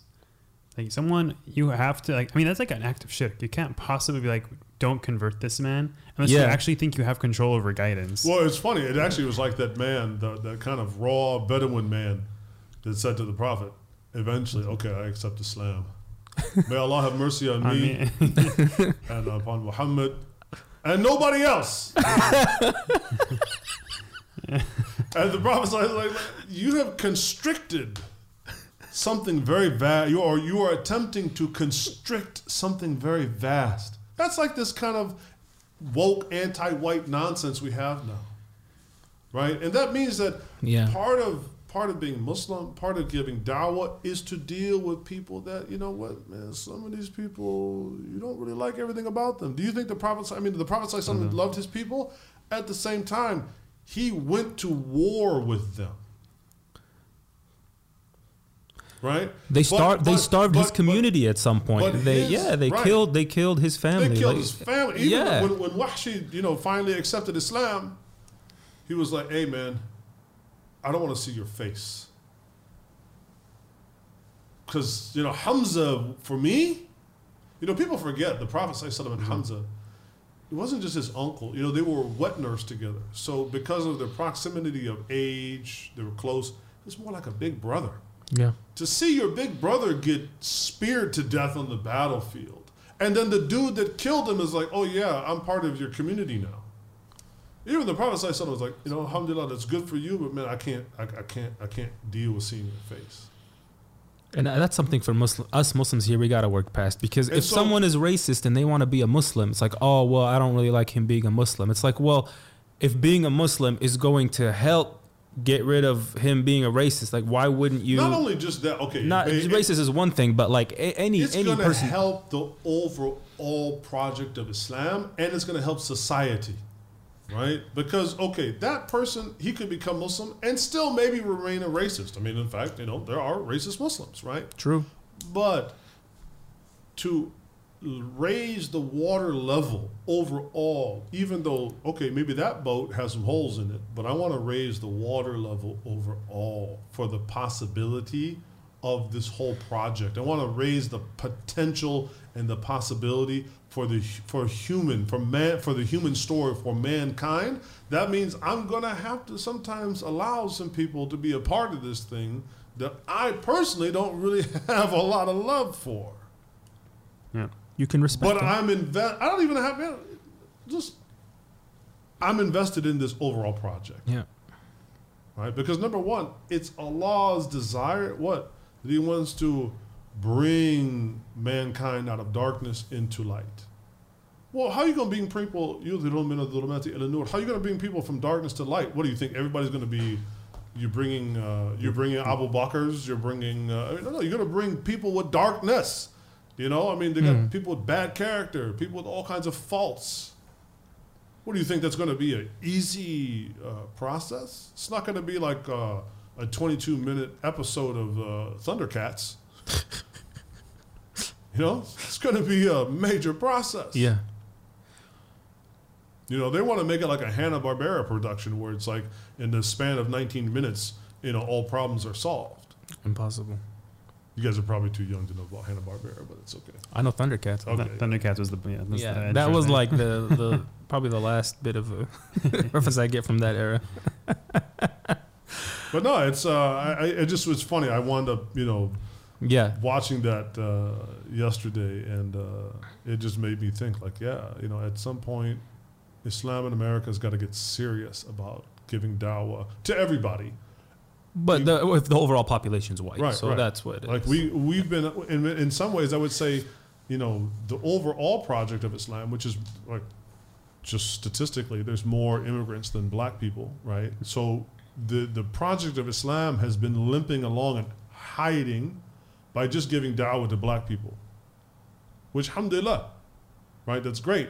But we cannot suffice ourselves and think that we have achieved some great achievement as Muslims by just giving da'wah to black people and giving the, you know, certain body appendage to white people. This is ridiculous. This is not going to work.